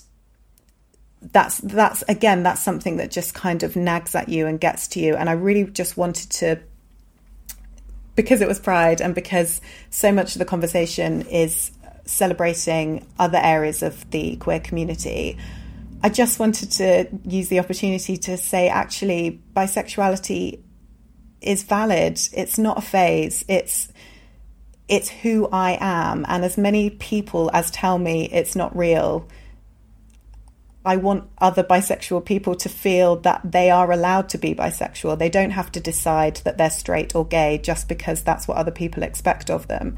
And so, yeah, in the article, I've kind of listed a few of the comments that have been made to me bearing in mind I've only been out as bisexual for about 4 years. So in that short space of time, the comments that have been made to me, I've quoted my absolute favourite dating app profile that I've ever seen, with the entire profile was no single mums, no bis, which, as someone who was just fresh back on the dating scene, I was like, that feels kind of personal, but okay, each to their own. And just basically a message to anyone that was reading the article that if you're bi-curious, because again, the term bi-curious, I think, gets such a bad rap, and people feel like they're not allowed to identify as bisexual until they've had a partner of both sexes. And I just think that's absolute nonsense. If you have an attraction to people of different genders, then you are bisexual and you're allowed to identify as bisexual. Frankly, you're allowed to identify by whatever you want to identify by. But I think that there's so many people out there who see themselves as bisexual but don't feel like they're allowed to be admitted into the queer community until they've had a same-sex partner and they've had a same-sex relationship, or they've had a long-term same-sex relationship. And it's like these barriers to entry that it just felt like Pride was a really important time to say to people, you are allowed to be bisexual, you are allowed to be queer, and you're welcome in the queer community. Just because other people don't understand your identity, it's enough that you have decided that's your identity and you're allowed to be proud of it. Yeah, I wonder how many people are listening to this who are bisexual in the UK, in America, all around the world. And I get confused with what Pride is supposed to be these days. At one time it used to be just one day. Now it's feels like half the year. I don't quite understand it. It's forever. But what I mean is, I wonder how many people who are bi really connect with it at all, because it doesn't seem to reach out to bi people in any way, shape or form, from what I can see, really. Do you think? No, I think you're absolutely right. I think it's gay pride and then it's trans pride. And I understand the need to separate those, because we are at a time for the trans community of needing to protest. And I think, honestly, there's always something to protest for the whole queer community. But I think having that separate trans event makes absolute sense. But then I think there's Bi Pride in September. But again, it's such a kind of tiny side event that everyone's over Pride by then. And it's like, you're right, it's just always seen as kind of like a sister that we never talk about, that's like, just don't look at the bisexuals, they're not really with us. Also, I don't know if you've experienced this as being somebody who's a journalist and covering these things. I've often dipped into these sort of bi events, and some of them are quite academic-y or geeky, and I'm not saying anything against academics, nothing against geeky people or whatever, but we're all geeky in our own different ways. But I often feel as though they're a little bit on the edge, as it were, in the sense I cannot see for the life of me a lot of people who happen to be bi or maybe in a straight relationship but want to explore their bisexuality or whatever. I can't see them engaging with it. Do you know what I mean? Because it feels a bit I don't know, it feels a bit specialist. It does feel very specialist in a way that actually being bisexual should be incredibly mainstream, because it's kind of access to all areas of the community and the straight community. And it's like, I think that's part of the problem, is that feeling of we're not really wanted here, we're not really wanted there. I think I've heard it said, I can't remember who it was, you had a fantastic interviewee who was saying, actually, straight people see you as gay and gay people see you as straight, and you're kind of there in this like, well, where do we fit in then? And how do you celebrate that in an event? Because personally, I think the great thing about the bisexual community is it is so diverse. It's not just men, it's not just women, it's not just people who are super camp or people who mostly identify as straight and then dip their toe in occasionally. I think it really can be anyone and everyone, but then it's like, how do you create this kind of, how do you encapsulate that culture in an event or a space or a, you know, I would love to see bisexual bars, bisexual dating apps. I think the reason your show is so great is because there are shared topics that bisexual people, I mean, obviously the topic of bisexuality, fantastic, but there's people I think have a curious nature. If you're bisexual, you have to be by design slightly more open-minded, which is a beautiful thing, and it's a great space to create interesting cultural events and work from. Yeah, I mean, I think our mission needs to be just to get more bi people together, isn't it, really? You know, more bi people talking and communicating and conversing with each other. I mean, I'm you know, talking to you now, and you say you've dated other bi women, which is interesting, because I don't think we've had many people on the show who've actually talked about dating another bi person of the same sex. But it'd be interesting actually to hear from. There must be people out there. I think we did have one from America, one couple from America, where it was a bi man and a bi woman, and they'd been together for 20 odd years, and they'd only found out years later they were both bisexual, which is interesting in itself. But again, you know, you can imagine that kind of relationship would be really interesting to explore. I don't mean necessarily sexually, but I mean in terms of just in terms of their identity generally, wouldn't it? You know what I mean? I would love to meet more bisexual people, but I mean, interestingly, on apps where you can kind of, I mean, I don't really use dating apps that much. I much prefer meeting people in real life. But on dating apps where you can put your sexuality, I've not really seen, I think I've maybe seen one bisexual man. And I don't know, I obviously can't speak for bisexual men, but I think there is probably more stigma attached to bisexuality for men. But I think in a way that's because people see bisexual women as just going through a phase. Bit of fun, isn't it? Seems a bit of fun. Yeah. In my experience of things like Tinder and Grindr, the two sort of main ones, is that having dipped in and out of them occasionally, is that, and that's all I'm saying. No questions asked. Is that I think the issue with Tinder is that there are bi men who, some bi men will put their head above the parapet, but very rarely. But I think their worry is that as it's mainly straight people, they're worried about putting off the women, because there are a lot of straight women who don't like the idea of dating a bi man, so they're worried about that. But then the issue on Grindr is you find that actually a lot of people do declare their bisexuality, but they're very, very secretive in the sense they don't show the picture. You know, the conversation can be quite sort of, you know, stilted, and they're very coy about what they say and all the rest of it. So they're not having proper conversations. It's often cloak and dagger kind of thing. You know what I mean? Yeah. And that's the issue, isn't it? And I think I think younger people are getting better at this, but I still think the young men, bi men who do struggle. And same with bi women. But my worry is the people who are much older, who are getting into their 50s and 60s, and suddenly they decide, right, actually, you know what? I need to do something about this. I have to jump out of the closet. And they jump out of the closet at 55, 60, or whatever it is. They're jumping out of the closet, and they're suddenly like teenagers.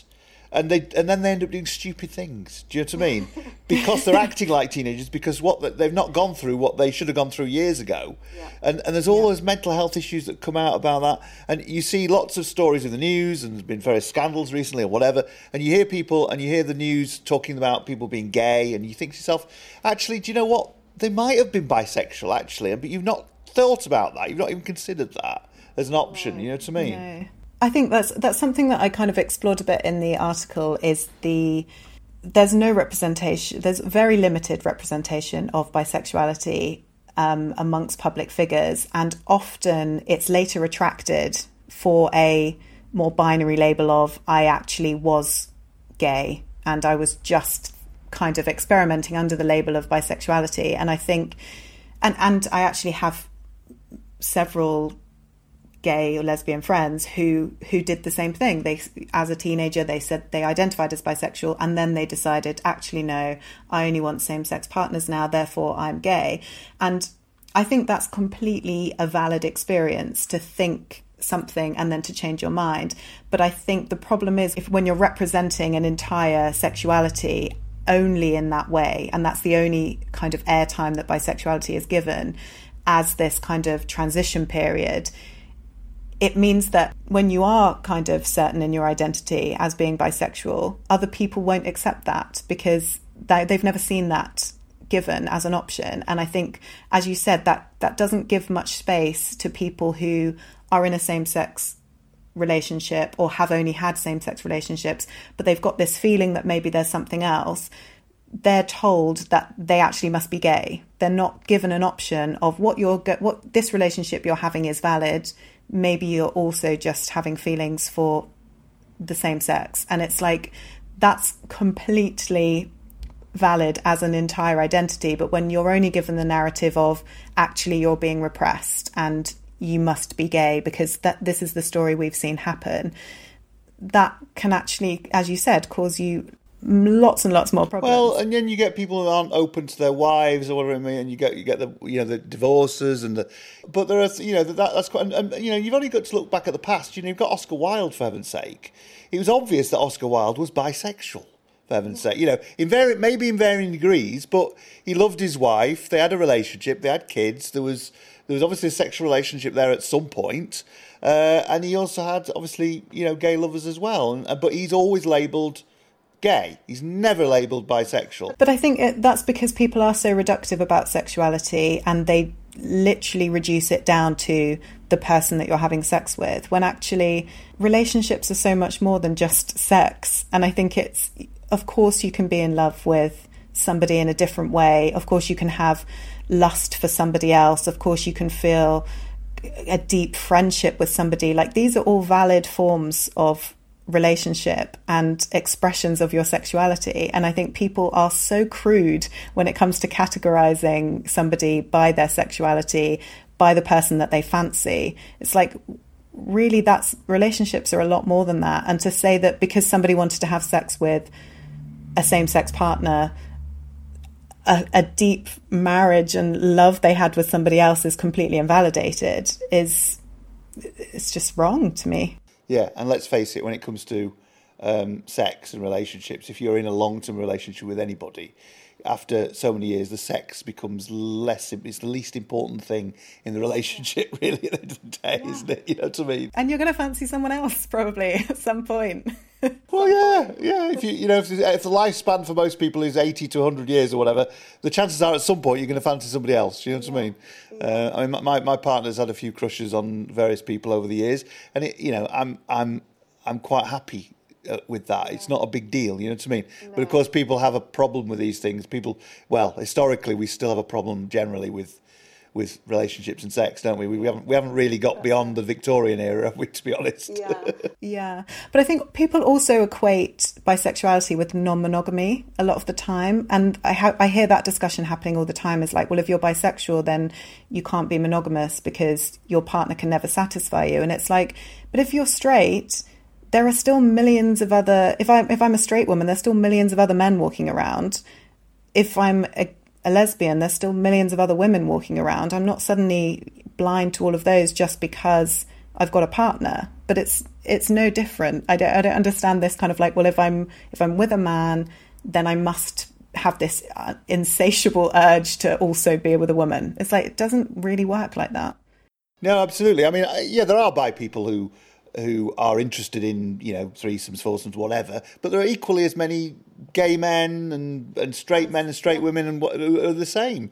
In fact, I know lots of gay men who are, well, probably not now, they've got a bit older, but when they were younger, were very promiscuous, do you know what I mean? So, you can't just label a whole sexuality as being, the same thing, which is ridiculous. So, well, it's great to talk to you, Rebecca, and great that you did that article in the Evening Standard. What response did you get?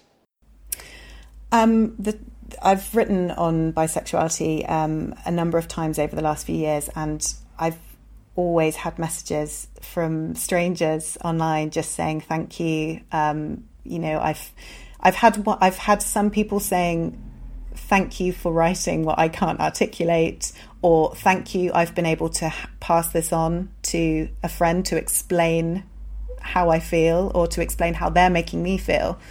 I actually had a really, really lovely message from one reader who said that their mum had come out later in life and that my article had made her be able to connect with her mum in a much kind of more open way, and that it had made her mum feel less guilty, I think, because I'm a mum, and they kind of had that feeling of connection.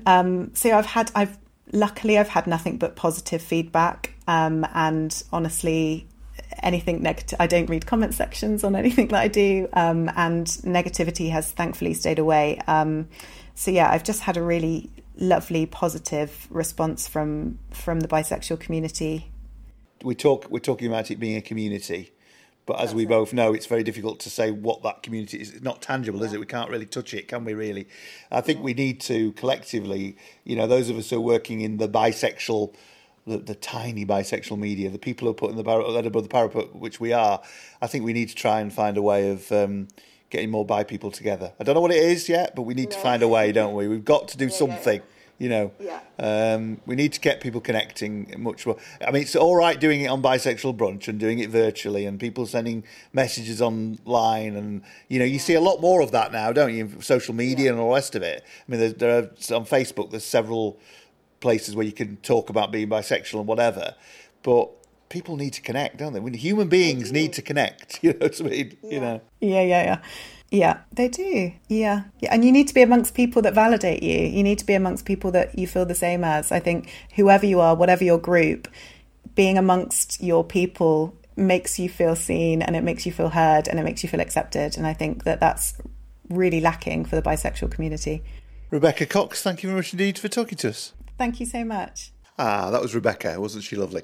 Well, staying on the same theme, really, we were talking there, me and Rebecca, about community and about connecting and all that kind of thing. Now, one of the things that we're supposed to connect with every year is Pride.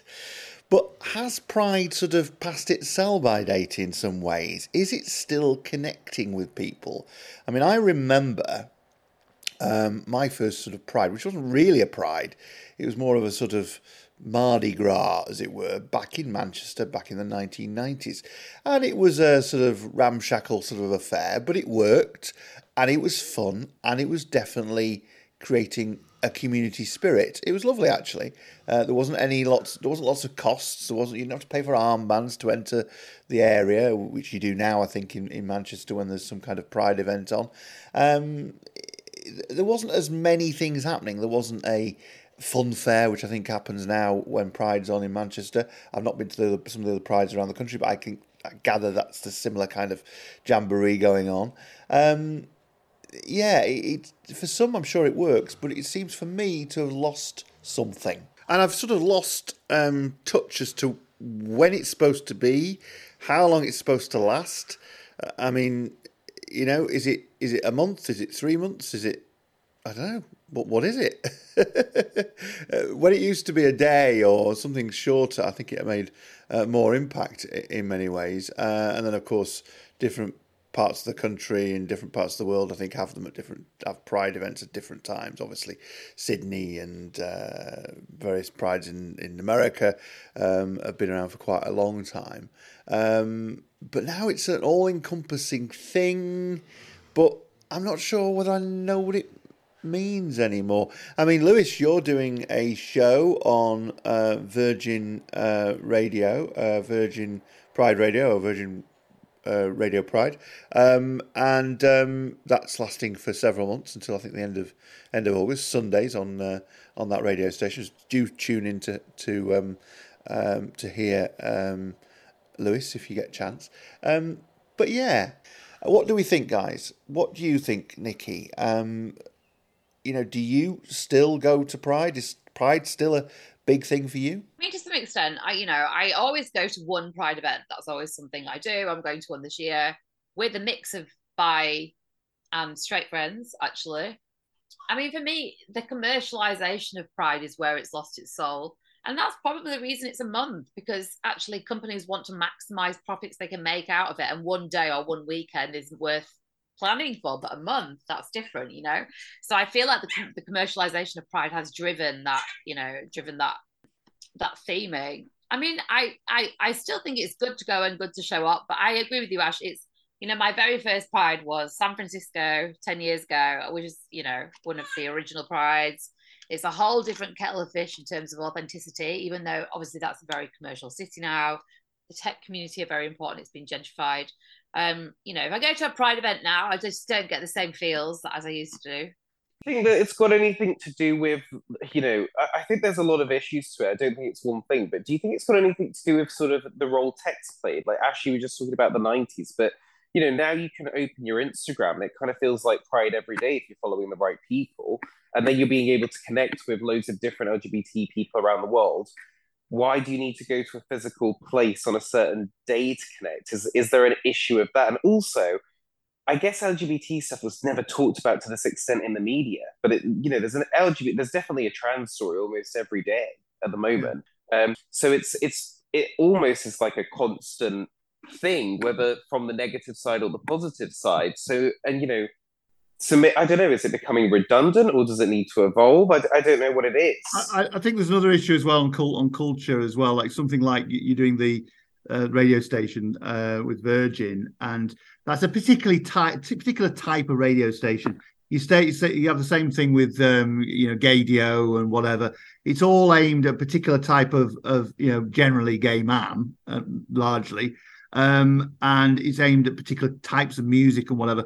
And I do think that is alienating sometimes as well, because obviously being LGBT, we're a broad cross-section of people of different ages, different backgrounds, different interests. And I think that's quite concerning as well, that we've not managed to broaden things out a bit more in a way. That there's because there are people out there who don't feel an affinity with certain things. And my partner's like this, feels, sort of alienated by a lot of it, so, and it always has done, not just because he's now, I suppose I probably hate me to say this, not because he's now middle-aged, but, even when he was young, he felt alienated from it, what I mean? So I think we do need to do more to make it more inclusive and recognise that LGBT people, like everybody else, are a rich tapestry of life, I completely agree with you, Ash. It's what I call the Kylification of queerness. As in, everyone's got to adore the same pop stars. Everyone's got to listen to the same kind of like house disco tunes. Everyone's got to wear the same kinds of outfits. I mean, yeah, I'm very much with you on that. I mean, I happen to like those things. Yes, but not wholly. You know, no. I've got other tastes as well. So yeah, I very much agree. I was going to be the contrarian, because I actually do agree with what you both just said. But I guess the other thing that I guess is the issue is Pride is trying to represent so many different genders and sexualities now, and so many different interests, that maybe that's also why it's not connected, because it's trying to be everything.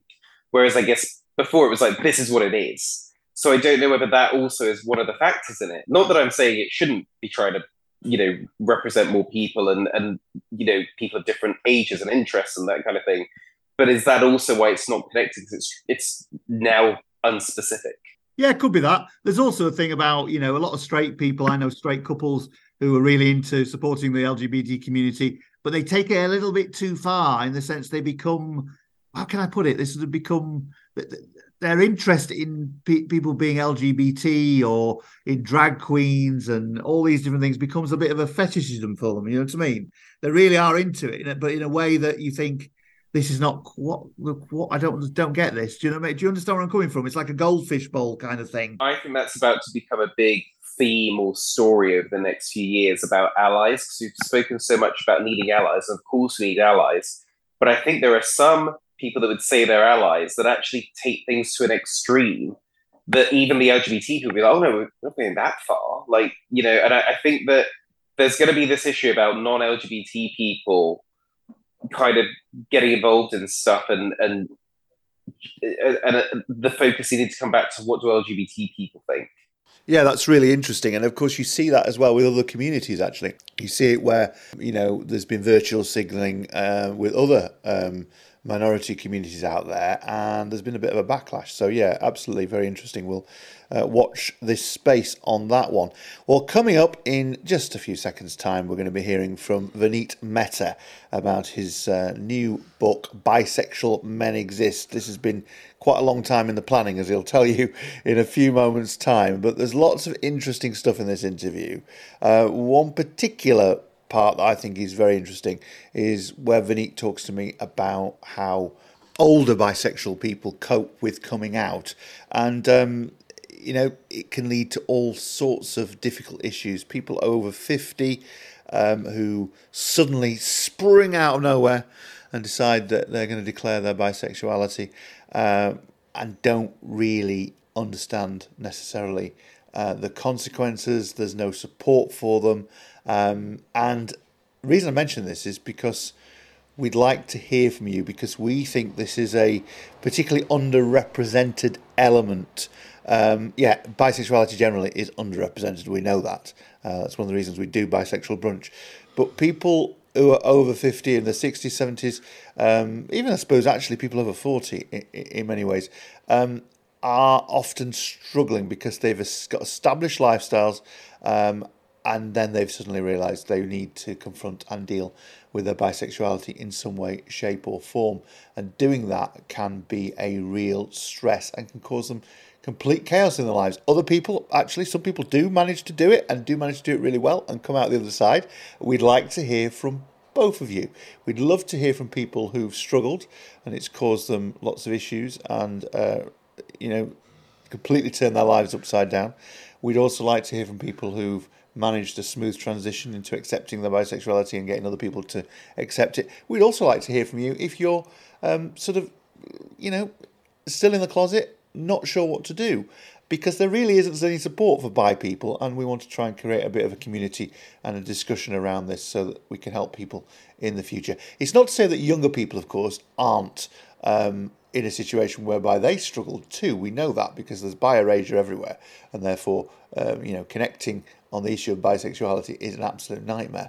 But we actually think there are a lot of people who are hidden bisexuals from older generations who we'd like to connect with. And we've often said, as you know, that we think that the bisexual figures are tip of the iceberg. Well, we want to get under the radar and find out what's really going on amongst the older generation. So please do get in touch with us if you've got experience in that particular area.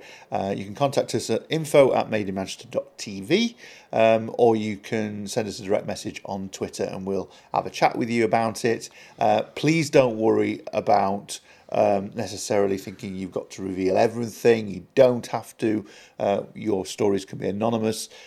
We can dramatise them if need be with an actor, or you can come on and change your name or whatever. But we'd love to hear from you because we do think there is a story to be told there amongst the older generation. So please do get in touch. Anyway, still to come, we've got, of course, our Ask a Bisexual story, which is a really interesting one today. The question's really interesting. That's coming up later. But before that, it's Vaneet Mehta in just a few seconds' time. Bisexual Brunch is produced with love by MIM. And if you like what we do, why not support us on Patreon? Visit patreon.com/bisexual brunch. Thank you.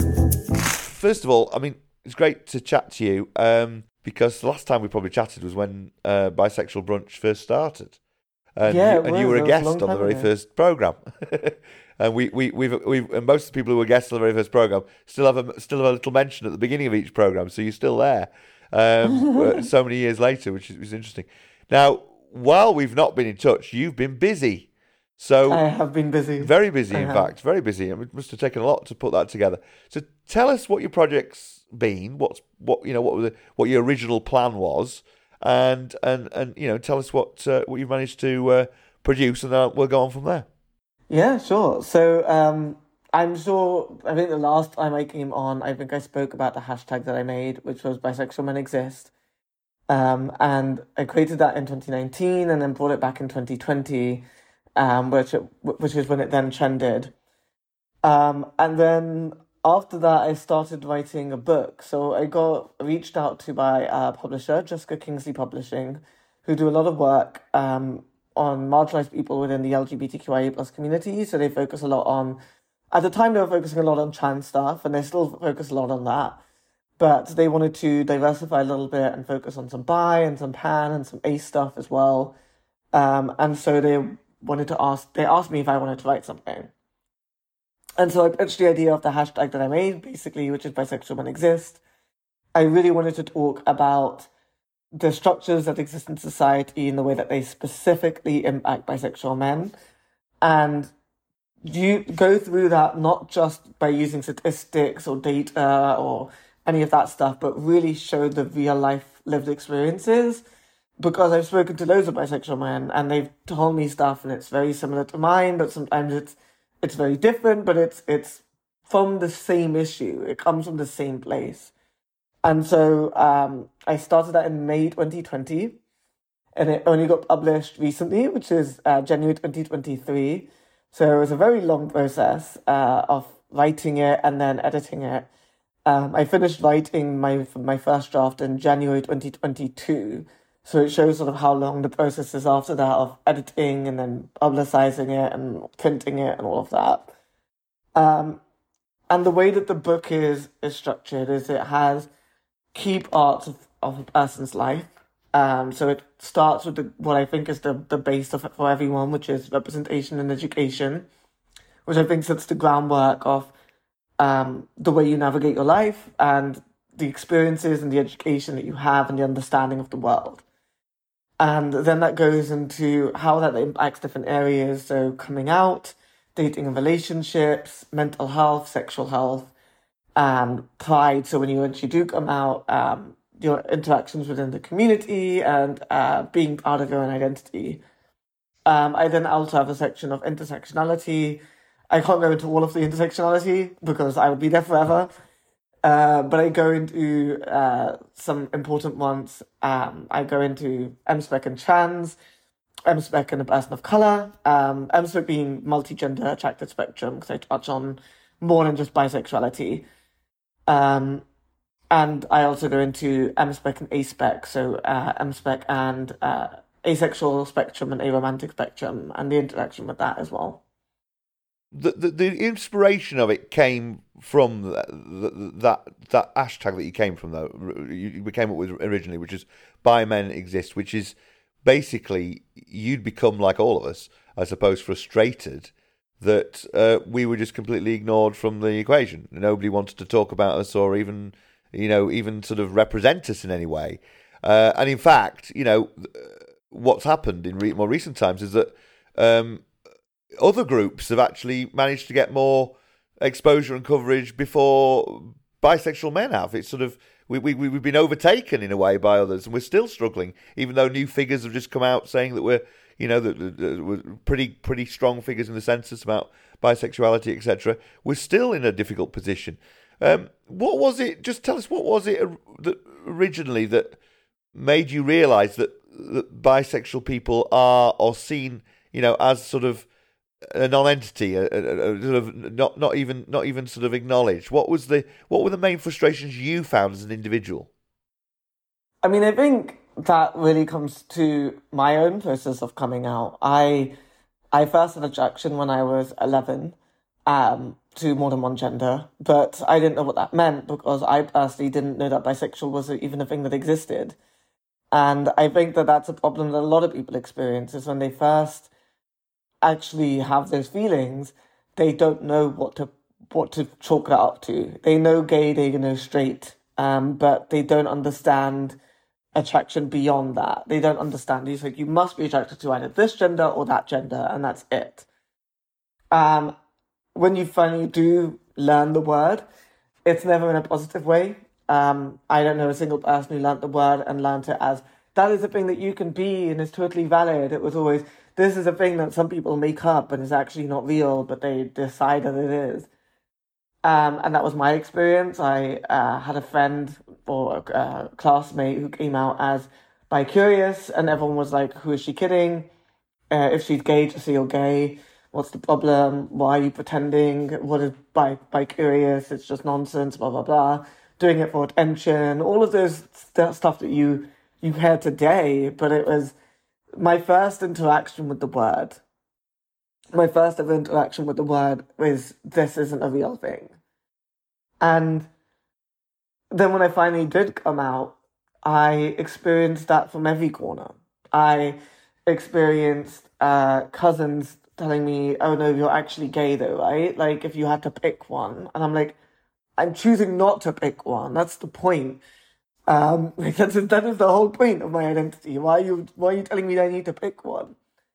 Or I got told by other gay people, how do you know? What does that mean? People saying that you're greedy, people saying that you are undecided, people thinking that I'm closeted. And it was a constant problem.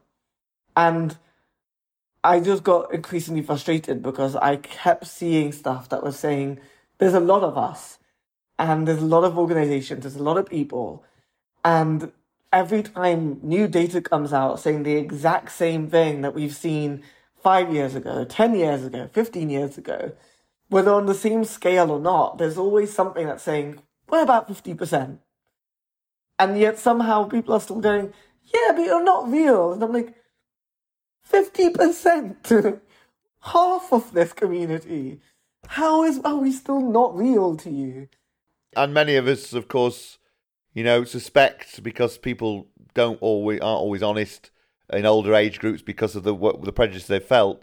We suspect that the figures probably are, just the tip of the iceberg anyway, don't we? In terms of numbers. Yeah, exactly. I think there's a lot to be said about the fact that bisexuality wasn't commonly used until maybe the 70s or 80s. There's a lot to be said about the fact that some people don't really decide to identify with a certain word. So they may go, well, I don't identify as bisexual, I'm queer, I'm just me. Some people don't have that affinity with certain definitions. But I think the thing that it still showed is sort of more data came out afterwards that gave more of a breakdown. And it showed that whilst there is bisexuality is increasing with younger and younger generations, it showed that we were across every generation. And I think that was a really key point that not a lot of people are picking up on. People go, oh, it's getting more popular. And I'm like, the more interesting part there is people still thinking that it's a phase, despite the fact that you can see that there's people who are 80 plus still using the word. And I think that was the thing that's more important to me, because a lot of people are going to see that really large number of 16 to 24-year-olds and go, they're just experimenting, they'll figure it out. And I'm like, there's an 80-plus person, like right there, still using that word. If you look at the figures more closely, which we've done, there are quite a number of towns and cities across the country, probably about 50 or 60 actually, where the bisexual population is significantly higher than the gay population. And if you add pan onto it as well, it's even higher, So it's interesting. But no, what you were saying there and what you're mentioning about how we're sort of told to sort of either deny or sort of see what our identities as something that is insignificant and we need to question it and all the rest of it. You were talking there about your first sort of experience acknowledgement at the age of 11. That's a crucial period in your life, isn't it? Between 11 and say 16 or whatever. Yeah. How do people? What effect do you think? I don't know how much research you've done in this area, but you could obviously talk from your own experience. How much effect does that sort of negativity about your identity of what you know inside is true? How much does that negativity have on an individual? In terms of how they are able to carry on and live their lives and move forward. It must be, we don't know the extent of this because there isn't enough research, but the mental health impact of this on bisexual people must be huge, mustn't it? Yeah, I think it's devastatingly huge. People talk about coming out and they talk about the importance of it because of how difficult it can be to be in the closet.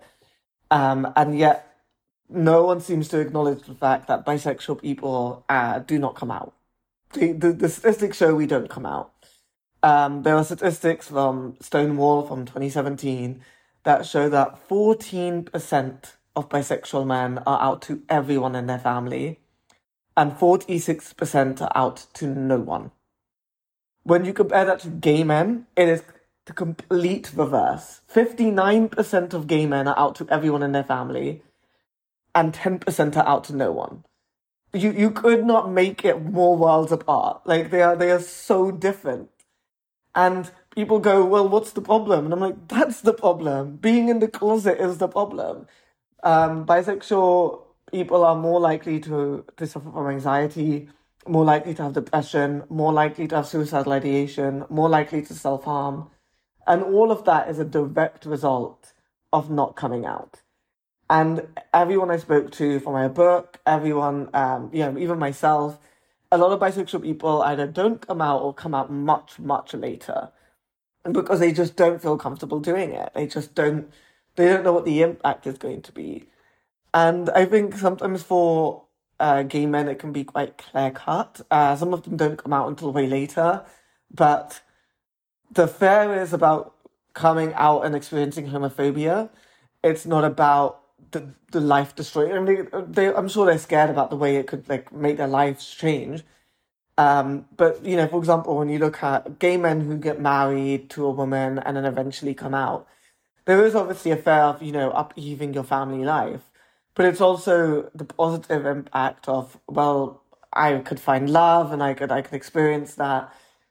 For bisexual and M-spec men, that's not the case, right? They're married to someone, they could be married to a woman and be very happily married to that woman.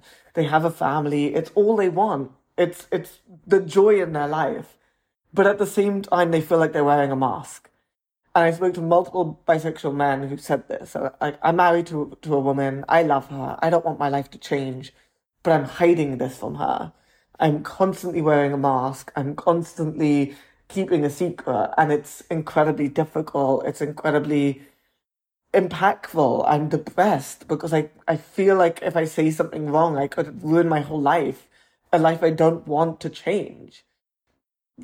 Mental health people don't always get it either.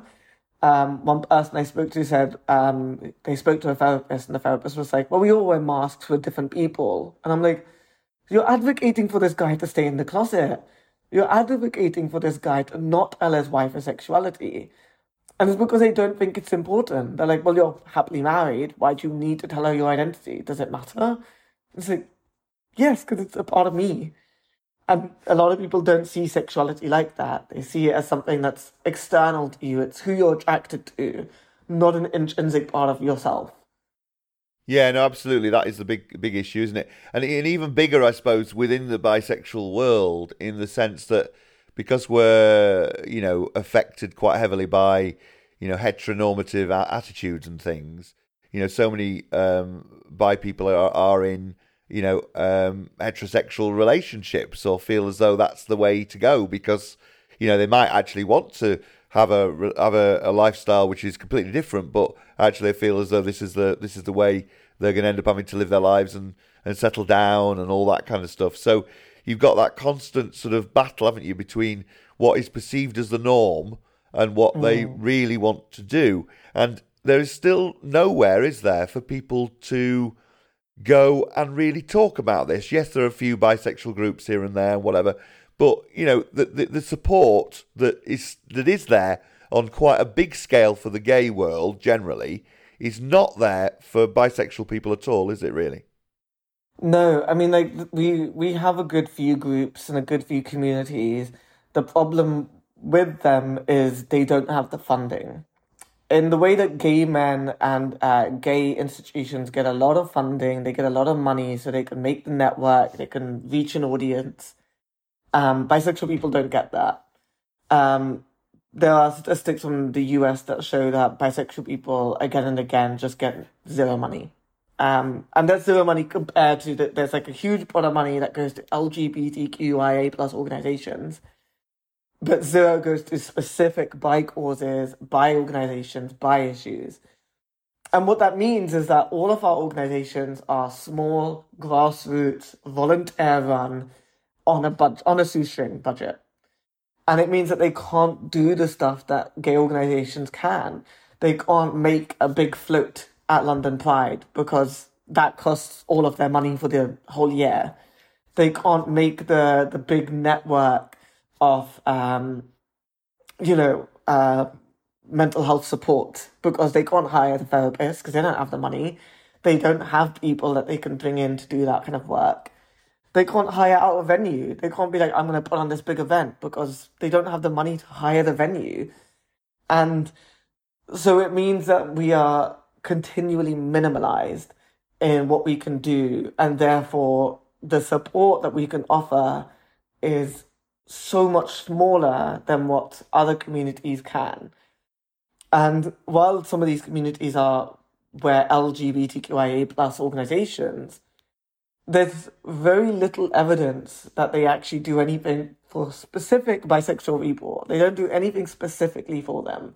They'll do a big group thing and everyone from the community is welcome, but they're just dominated by normally gay men more than any other gay people. It's more normally gay men, normally white cis gay men, and because they dominate that space, no one else feels like they have any space themselves to do something. So I think it's a really big issue, and the bi community is constantly fighting for resources that no one is giving them.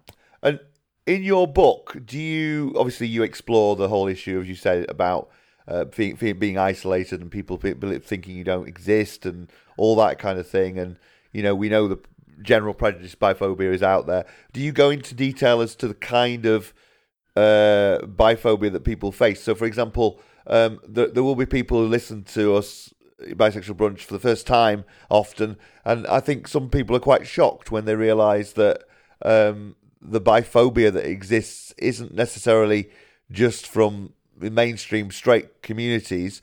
It's actually quite considerable within the LGBT community, which is scary, really. And that never really gets tackled, does it? No, it doesn't, but it is a really big problem. A lot of people go, well, why focus loads on that? And, surely the bigotry that you get from wider society is bigger. And they're right. There is more bigotry from outside than in. But the problem is that when you go into these spaces, you expect them to be safe, right? You expect them to be a place where you are welcome, where you are supported, and we don't get that. Bisexual and MSOC people just don't get that. We go into these spaces and we get more rejection, and it hurts more. It hurts more as a problem. I go into some really specific examples. I think one of the big ones historically was the London Lesbian and Gay Centre in the UK. In the 80s, they famously banned bisexual groups. And the main issue was the fact that, well, firstly, we aren't lesbian and gay, and therefore we shouldn't be in the space. But they also saw bisexual men as actually straight men who are predators who will go and target lesbians. And, bisexual men could go and do that. Bisexual men aren't perfect beings, but it was very telling that they saw us as straight. They didn't see us as bisexual. They didn't see us as part of the community. They saw us as external. One of the more recent issues was Pride in London. In 2017, they didn't have a single bi float. And you would think the biggest pride in the UK, you would have representation from each of the different parts of our community. But there wasn't a single bi float. And their response was very, well, no one applied, so what are we supposed to do? And that just baffles me, because I think, well, if you're running a pride organisation, you have a duty of care to make sure that everyone is represented. And if you see that no one has applied, you should be asking yourself why. Why have no bisexual organisations applied to be part of our parade? And what are the blockers? Is it money? Is it time? Is it the amount of paperwork, you need to be asking those questions. Are you connecting to those organizations? Because it sounds like you're not. If you were connected to the organizations, you'll be like, oh, by the way, don't forget the deadline. Are you applying? Are you coming? Are you going to be part of it? And when the bisexual organizations fought them and said, we need to change this, they got shut down quite a lot. They were told, one of the people were told that they're just really annoying and wish they could shut up. And eventually, after God knows how long of battling them, they finally had Bi Pride marching, and Bi Pride reached out to the other organizations to make sure that representatives from those organizations were also a part of the parade. But it shouldn't have come to that. There's loads on a very individual level as well. People told me how they worked in an LGBTQIA plus bar and were constantly getting discrimination from the people, the customers at the bar. They were told that they're just predators, or they were told that they're invading the space, or they're queer baiting, or all other kinds of complete nonsense, because we're part of the community. Why do you think it is? Why do you think it is that there's so much prejudice within the LGBT community from say gay men or lesbians or whatever? Because I've heard, very specific cases and things happen, and very recently, in fact, we had a whole thing, didn't we, in the media over the actor in Heartstopper who was targeted, wasn't he? What is it? What do you think is deep down? You've done this book, and you've obviously you've spoken to a lot of people. Do you have a conclusion as to why people are prejudiced from within the gay community? I would say that my theory behind it is the queer community is a microcosm of society at large. And just because that these people are marginalized doesn't necessarily mean that they're any better than the people outside of the community. So all of these people have had the same education, the same learnings as everyone else. And as we know, education doesn't support bisexual people. Representation did for a very long time, and even today doesn't show us very well. And so these people don't know bisexuality. And my personal feelings is that when you are part of a community, it is your duty of care. It is a requisite that you understand everyone else within your community and you uphold and support the community. But I don't think a lot of people care enough to do that. I think a lot of gay and lesbian people, particularly, come into the community, they get over their trauma, they come out, they find a network, and that's kind of it for them. They go, I've now got a safe space, I've got my friends, I've got this, I've got that. And they don't do the work that it takes to unlearn the stuff that they've learned from the journey before that. They don't unlearn the bi-erasure, the biphobia. They don't unlearn the transphobia. They don't unlearn any of that. And so we then have a repeating cycle. They create harm within the community because they aren't doing any better than everyone outside them. I think it's everyone should be learning constantly. Life is a learning process. But I think when you're part of the community, it is a duty. Like, otherwise you're not part of a community, you're just another queer person that exists. You aren't part of a community because a community is about supporting one another and looking after one another. And you can only do that if you unlearn the stuff and educate yourself and understand the people's issues and then work with them to help them. In a moment, I want to talk to you specifically about intersectionality with regards to bi and trans. But before we do that, the book that you've created is big and bold. It says Bisexual Men Exist. If you was on your bookshelf or you went into a bookshop to get it or whatever it may be, you wouldn't be able to avoid the words. Is there a reason for that? Did you want it to be really bold? I suppose what I'm getting at is, anybody who goes out to buy this, they're gonna know what's in the tin, aren't they? Quite quickly. Yeah, and that was definitely purposeful. I wanted it to be bold. I wanted it to be in your face. I wanted it to make a statement. I wanted it to say, we exist. Like that's the point of this book. We are here. We are out here. We exist. But really, that's the start of the conversation. The content on the book isn't me constantly trying to prove we exist. That is the starting point. You go into the book and I'm saying, hey, we exist. That is a thing. That is agreed. That is the prerequisite for starting this book. Now you need to understand what it means to exist as a bisexual man. What our experiences are. What the structures are in society. What they are doing that impact us.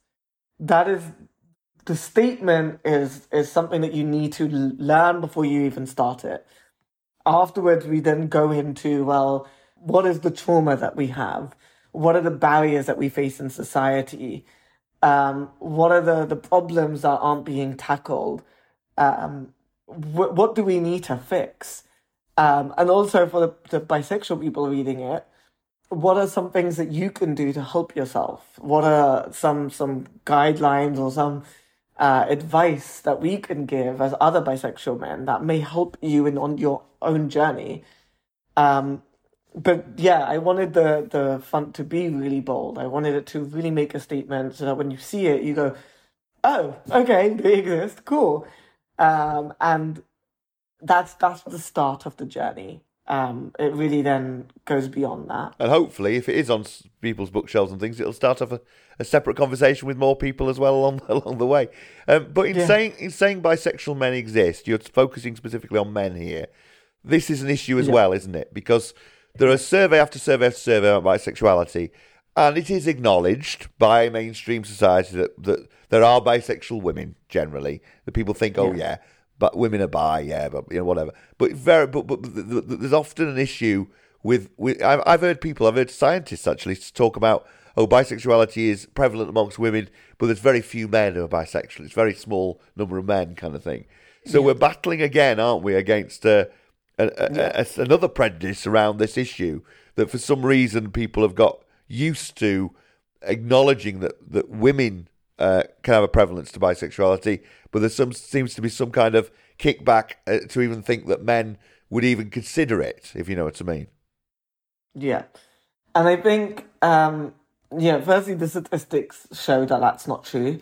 The statistics show that there are more bisexual women than men, but we are not an insignificant amount. If you say 50% of the community is bisexual, and then they say, well, 60% of that is women, and 30 to 40% of that is men, that's not an insignificant amount. We're not 5% of that. We're not 1% of that. We're a third. We're nearly half. We're not that far off it.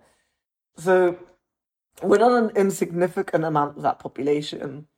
But I think the problem is that bisexuality in women is often accepted from a fetishization point of view. It's so often from a view of, they're this fantasy, they're this sexual object of desire, and that's how it's so often portrayed. It's so often this woman who is overtly sexual and wants a lot of sex and really enjoys it, and that's not a negative thing, but it can become fetishistic. It's often not even played as a part of their own identity. It's played as an art for the male gaze. It's played as, I'm a woman kissing this other woman, but you didn't think I would leave you out, would do you? Come and get involved. And then the man gets all those giant bug eyes and jumps in. It's so often how they portray bisexual women, which means that they are accepted but at a cost. It often leads to violence. It often leads to a lot of problems. Bisexuality in men, like we said, it's not accepted. It's not seen as a thing that's real. We aren't seen as something that exists. And that really comes down to this idea of phallocentrism. It's this idea that our sexuality is defined by our attraction and our intimacy and our sexual experiences to the penis. And the penis is seen as something that can alter you, it changes you. And so when men have sex with other men, it's seen as something that we, quote unquote, can't come back from. We've had that, we've done that, and therefore we are now altered. We are different people now. And there's no way that we can then go back to what is heterosexuality, heteronormativity. We can't go back to having sex with women because we are now different people. And it's used as an exclusionary thing. And because our society just sees everything as binary, it's seen as you're either gay or you're either straight. It's one or the other. You have to pick one. We're seen as gay. We're seen as gay men. We're seen as closeted. We're seen as hiding it. We're seen as down low. There's so many different terms for it. But ultimately, we're seen as gay men. And it's a thing. It's a problem in society when we have a system that so often punishes and penalizes men who stray away from what it means to be a man. Women definitely get it to an extent, but there's a lot more pushback there. And I think that's because that's thanks to women. Women push back on that. Women have, they have the feminist movement that pushes back to what it means to be a woman, and it's changing that narrative. Men don't do that. Men, if anything, are upholding a narrative of we punish and penalize other people. If we see other men straying away from it, we punish them. Whilst women will so often champion other women who move away from it. So I think that is the problem, is that men ultimately are the problem. We are our worst enemy.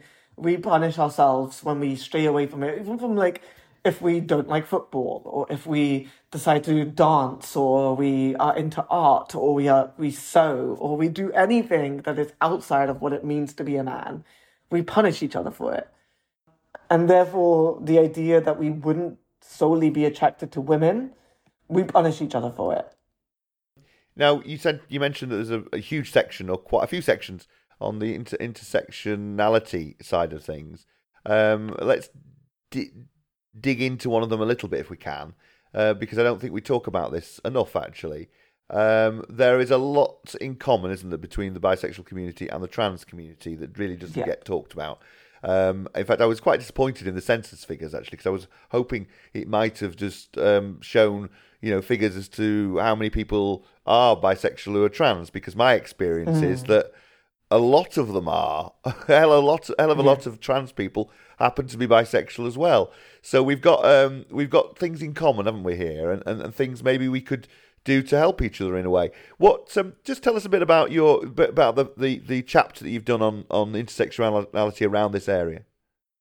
Yeah, I was going to say you're absolutely right. I don't think I actually managed to put the statistics in my book, but I do recall seeing statistics from Gender Intelligence that shows exactly that. I think it's something along the lines of 50% of trans people are bisexual, which is a large number of trans people. So what I looked at with my book is I obviously, it's not my own lived experience. So I spoke to a lot of bisexual trans people and pansexual and M-spec trans people and asked them what their experiences are, what it means to be both. And what I experienced a lot is, again, there's this idea of gender essentialism, which is if you are a man, you must be like this, and if you are a woman, you must be like that. And so what a lot of bisexual M-spec trans men experience is the fact that they wanted to, or they are transitioning to, I should say, being a man. They had certain expectations placed upon them. And that ranged from all sorts of things, but eventually meant that people thought that they must surely want to only be attracted to women, because that's what it means to be a man. But it was a range of different things. Some people said, they came out as a trans man, and people will go, oh, so, now we can go to football together. And it's like, I'm a man. That doesn't now mean I'm into football. Those aren't two things that come together.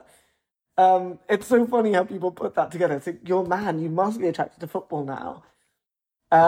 And it's like, no, I still hate football. That's still a thing. It's part of my personality. But it meant a lot of people thought that they must be attracted to women. And this isn't just a little thing that you can just throw away. Oh, people think I'm attracted to only women now. Ha ha ha. It has real consequences, because it has real consequences when it comes to transitioning. Now, historically, when it came to transitioning, there was an expectation placed upon trans people that you must be attracted to the gender that relates to what your identity is. So if you are a trans man, you must be attracted to women. And gay trans men weren't something that was understood. And there was a lot of work that was put into unlearning that and to changing that medical process. But it's still a problem. It's not a requirement anymore, but it's still a problem. Where when you go through the gender identity clinics and talk to the psychologist so you can get that transition, there is that expectation of, well, who are you attracted to? And it's a problem for all queer trans men, so gay and bisexual. But it becomes worse when you are bisexual, because it plays into that idea that you're confused. A lot of psychologists and therapists try to see trans people as confused. Like, are you sure this is your identity? Are you sure this is what you want? It's what leads to all of those rules of, you must live in your gender for 2 years, because you must prove that this is definitely what you want to be. You're not going to change your mind. You're not going to want to detransition. You have to prove it to someone. And when you go in there and go, I'm also bisexual, I'm also attracted to beyond a single gender, it plays into that narrative, because bisexuality is so often seen as you're just confused, you're figuring it out, you're making up your mind, you've got to give it time, you'll come out eventually. And so when they go in and go, I am a trans man, also I am bisexual, it goes, are you sure you know what you want? It just sounds like you're just still figuring it out. And it creates more barriers. It means that they can't get the care that they need. They can't transition. They can't get the medical stuff that they want. They can't get hormones. They can't get top surgery or bottom surgery. And that's before they even get to the fact that the year-long waiting list and the fact that there's no one to actually do these surgeries. It's incredibly frustrating, the amount of barriers it creates for these people. There's a complete conflation between gender identity, sexual orientation, and presentation, and interest. And there's a conflation between all of those things, and people think that all of them must align. Your personality and your interests must align with your sexuality, must align with your sexual orientation, must align with your gender identity. And that's not true. You can be a feminine, straight, trans man. That is a thing that exists. And people don't understand that. They can't comprehend it. It's like, well, then what does it mean to be a trans man if you are also feminine and you are straight? No. People just refuse to accept it. And so, yeah, holding more than one identity outside of the quote-unquote norm becomes confusing for everyone else. And that confusion leads to barriers, it leads to harm, it leads to issues, it leads to increased struggles. My book isn't the first word on the subject, and I don't want it to be the last. I want it to be a catalyst to start more conversations. There's a lot of intersections I didn't go into. Let's have a book that's entirely focused on that intersection. It was the biggest section in my book. It was I think it was 9,000 words just on that section. And there was a lot more to say on each of the ones that I go into and everything I didn't. The thing is about bisexuality is it's so nuanced. There's so many people's experiences are so different, aren't they? I mean, what we've discovered since starting Bisexual Brunch is, and we have a personal journey story on every program. Every story is totally different, and but people find that difficult to cope with, don't they? I mean, there's a lot of similarities with the stuff we've had to deal with, but at the same time, the way it plays out for us can be very different. And also the fact that what we want from our lives are very different. They go, oh, all bisexual people are like this. And I'm like, the fact that you've even started with a line with all bisexual people are, every single bisexual person I've met is different. We are individual people. We have a common experience of bisexuality, but what we want from our lives, what we experience, who we love, how we love, is all very different. And after our lengthy delve into his new book, I asked Vaneet what his plans were for the future. I really want to get into writing fiction. It's something that I've always wanted to do. It's the reason I started writing in the first place, is to really build up my skills so I can eventually write some fiction. And I really want to write stories that have bisexual characters, but the story isn't necessarily about our identity. It's not about coming out. It's not a big allegory for our coming out. It's not about our trauma. It's just us, and we exist, and something else is happening, and it's completely sidelined to the plot, but also we are bisexual. Yeah. And it's what we're doing and it's what we're desperately experiencing needed. is bisexual. Desperately needed. Yeah. I mean, we Heartstopper, fantastic, really good show. But, and I've mentioned this a couple of times on Bisexual Brunch, what struck me about it was I wasn't going to watch it just because I thought, it's just another gay romance thing. It's about teenagers. I'm not that bothered. I saw the guys on the people on Gogglebox reviewing it, and I thought, it looks interesting, but I'm not. I never knew until I actually sat down and watched it that it had any kind of bisexuality in it at all. There was no promotion of that at all. No, no, because it feels like he's like.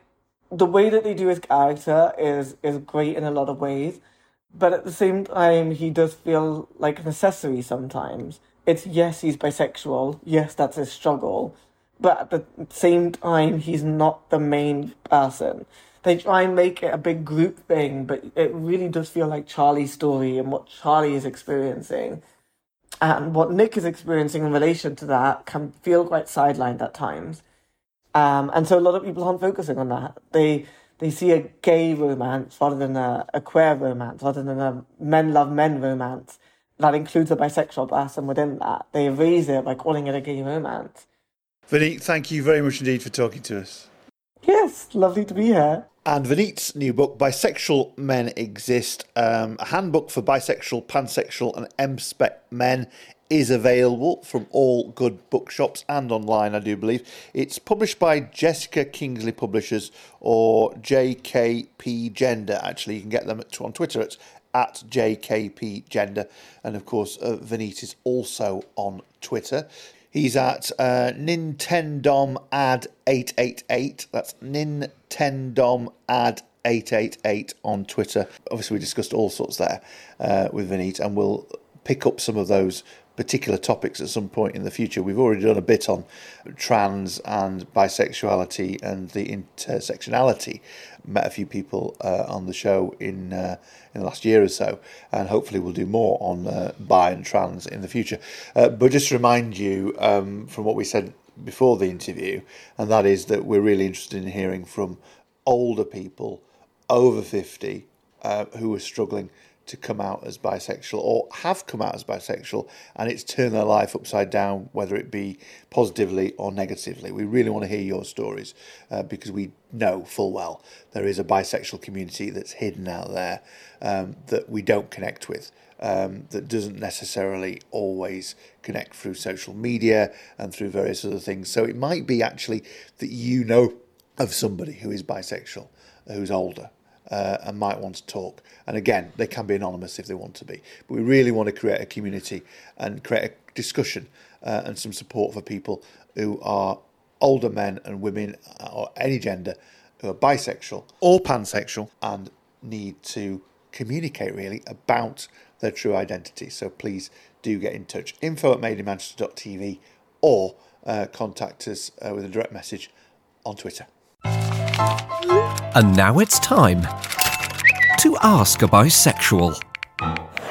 Right, okay. Our question this week, it's not really a question, it's more of a statement, but I think looking for us to sort of comment on it, really. I'm Danny, 24, from Renfrewshire in Scotland, a bi man, currently in a relationship with another man. It's a great relationship. We've been dating for 6 years, and we also combine it with an active, open relationship as well. He has no problem with me meeting women or men for casual fun.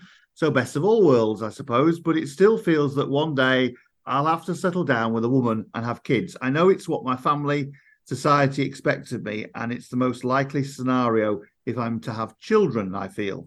I don't want to think like this. It feels like whatever happens, I'll have to call time on this, though, on this part of my life eventually.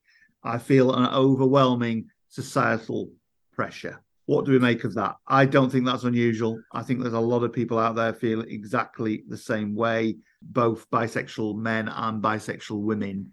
I don't know how you change that. I think it's a long way from changing. I think you've got to be strong in order to decide to follow your own path.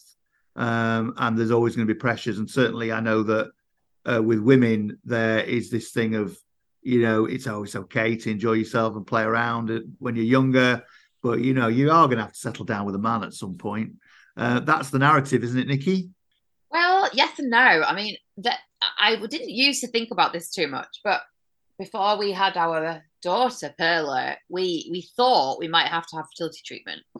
And what became very apparent to me is that if you were to need or want surrogacy, you basically couldn't have it. It's just so impossible.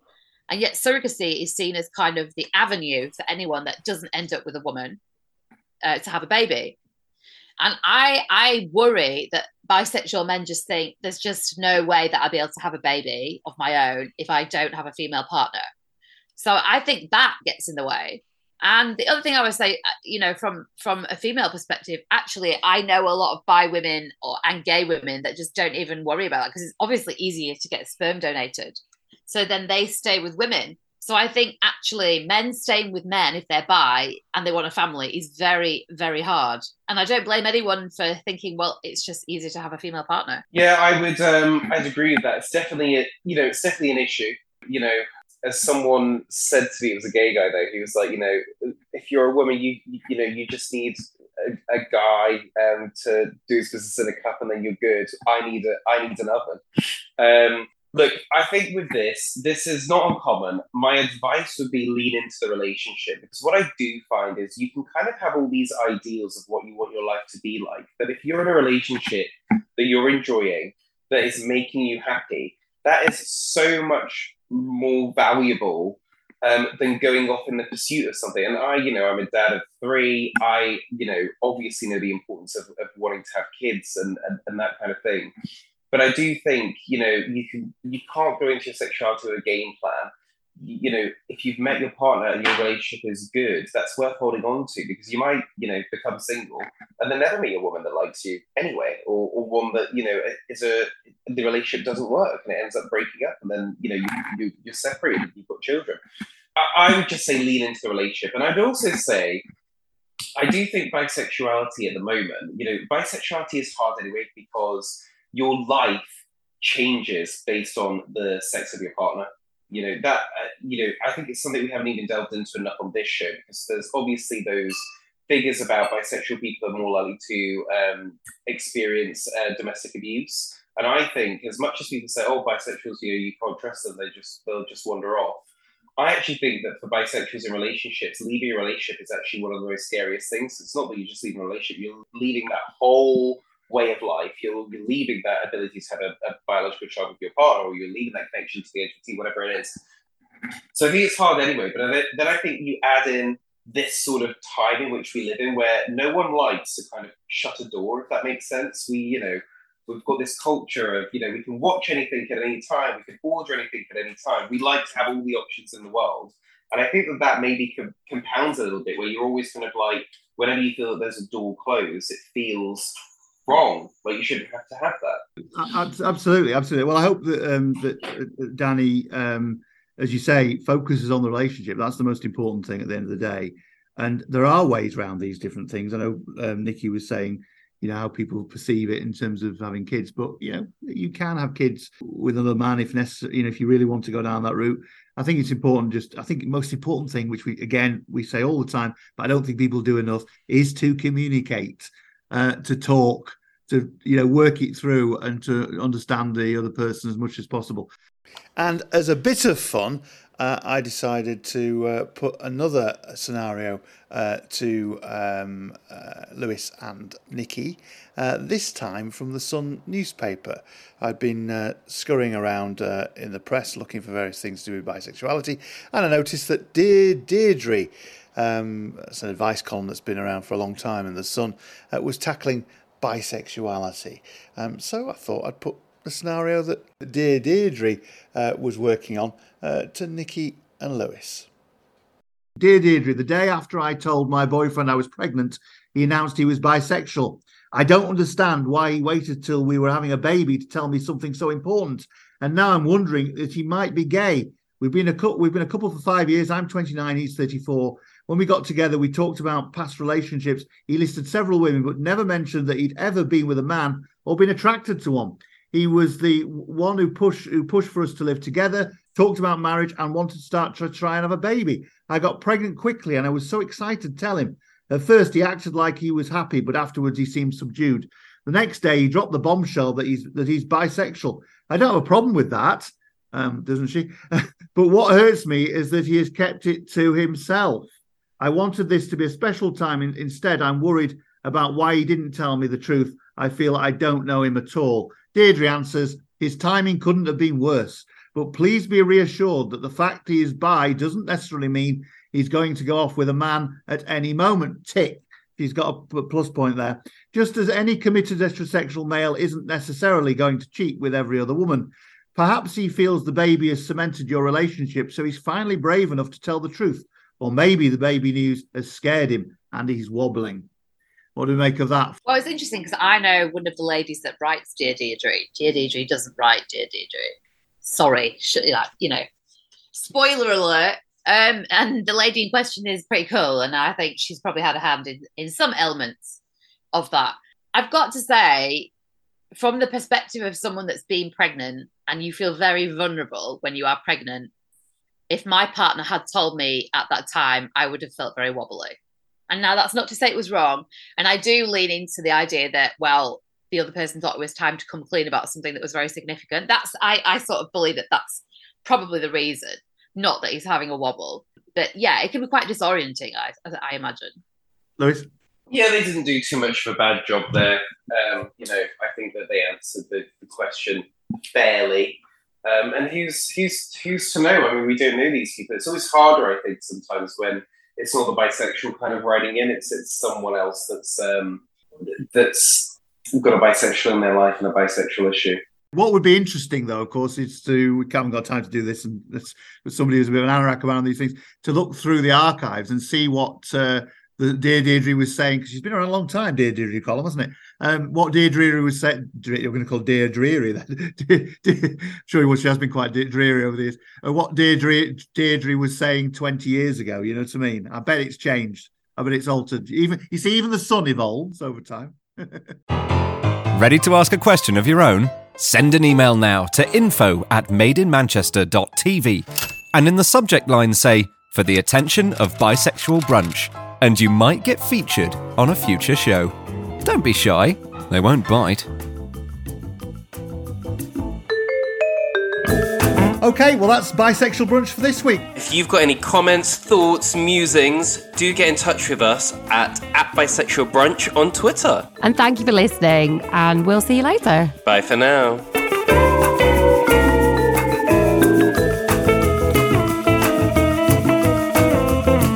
So another Bisexual Brunch over. Nichi, you're taking a bit of a sabbatical. I am, unfortunately, because I'm on a book deadline, as Lewis was a few months ago. I've really got to finish something very, very quickly.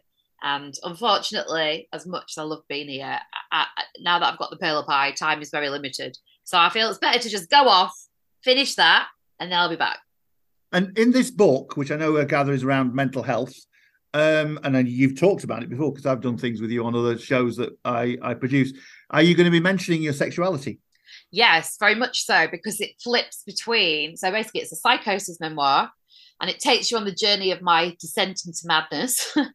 And interestingly, it tackles the people that I go to for help. And lots of them are my ex-partners, and obviously that's a mix of genders. So you'll be able to see kind of different dynamics of those relationships play out. And it's not drawn attention to the fact that I'm bi, but that's how it should be as far as I'm concerned. Yeah, good. Well, good luck with it. Hope it goes well. Perla seems to have gone quiet now. She's settled. She's happy. She's asleep on a little playmat, which is, you're not meant to do it. Don't at me if you're a health visitor or someone, but she's got her eyes closed. I'm going to put her in a bed now.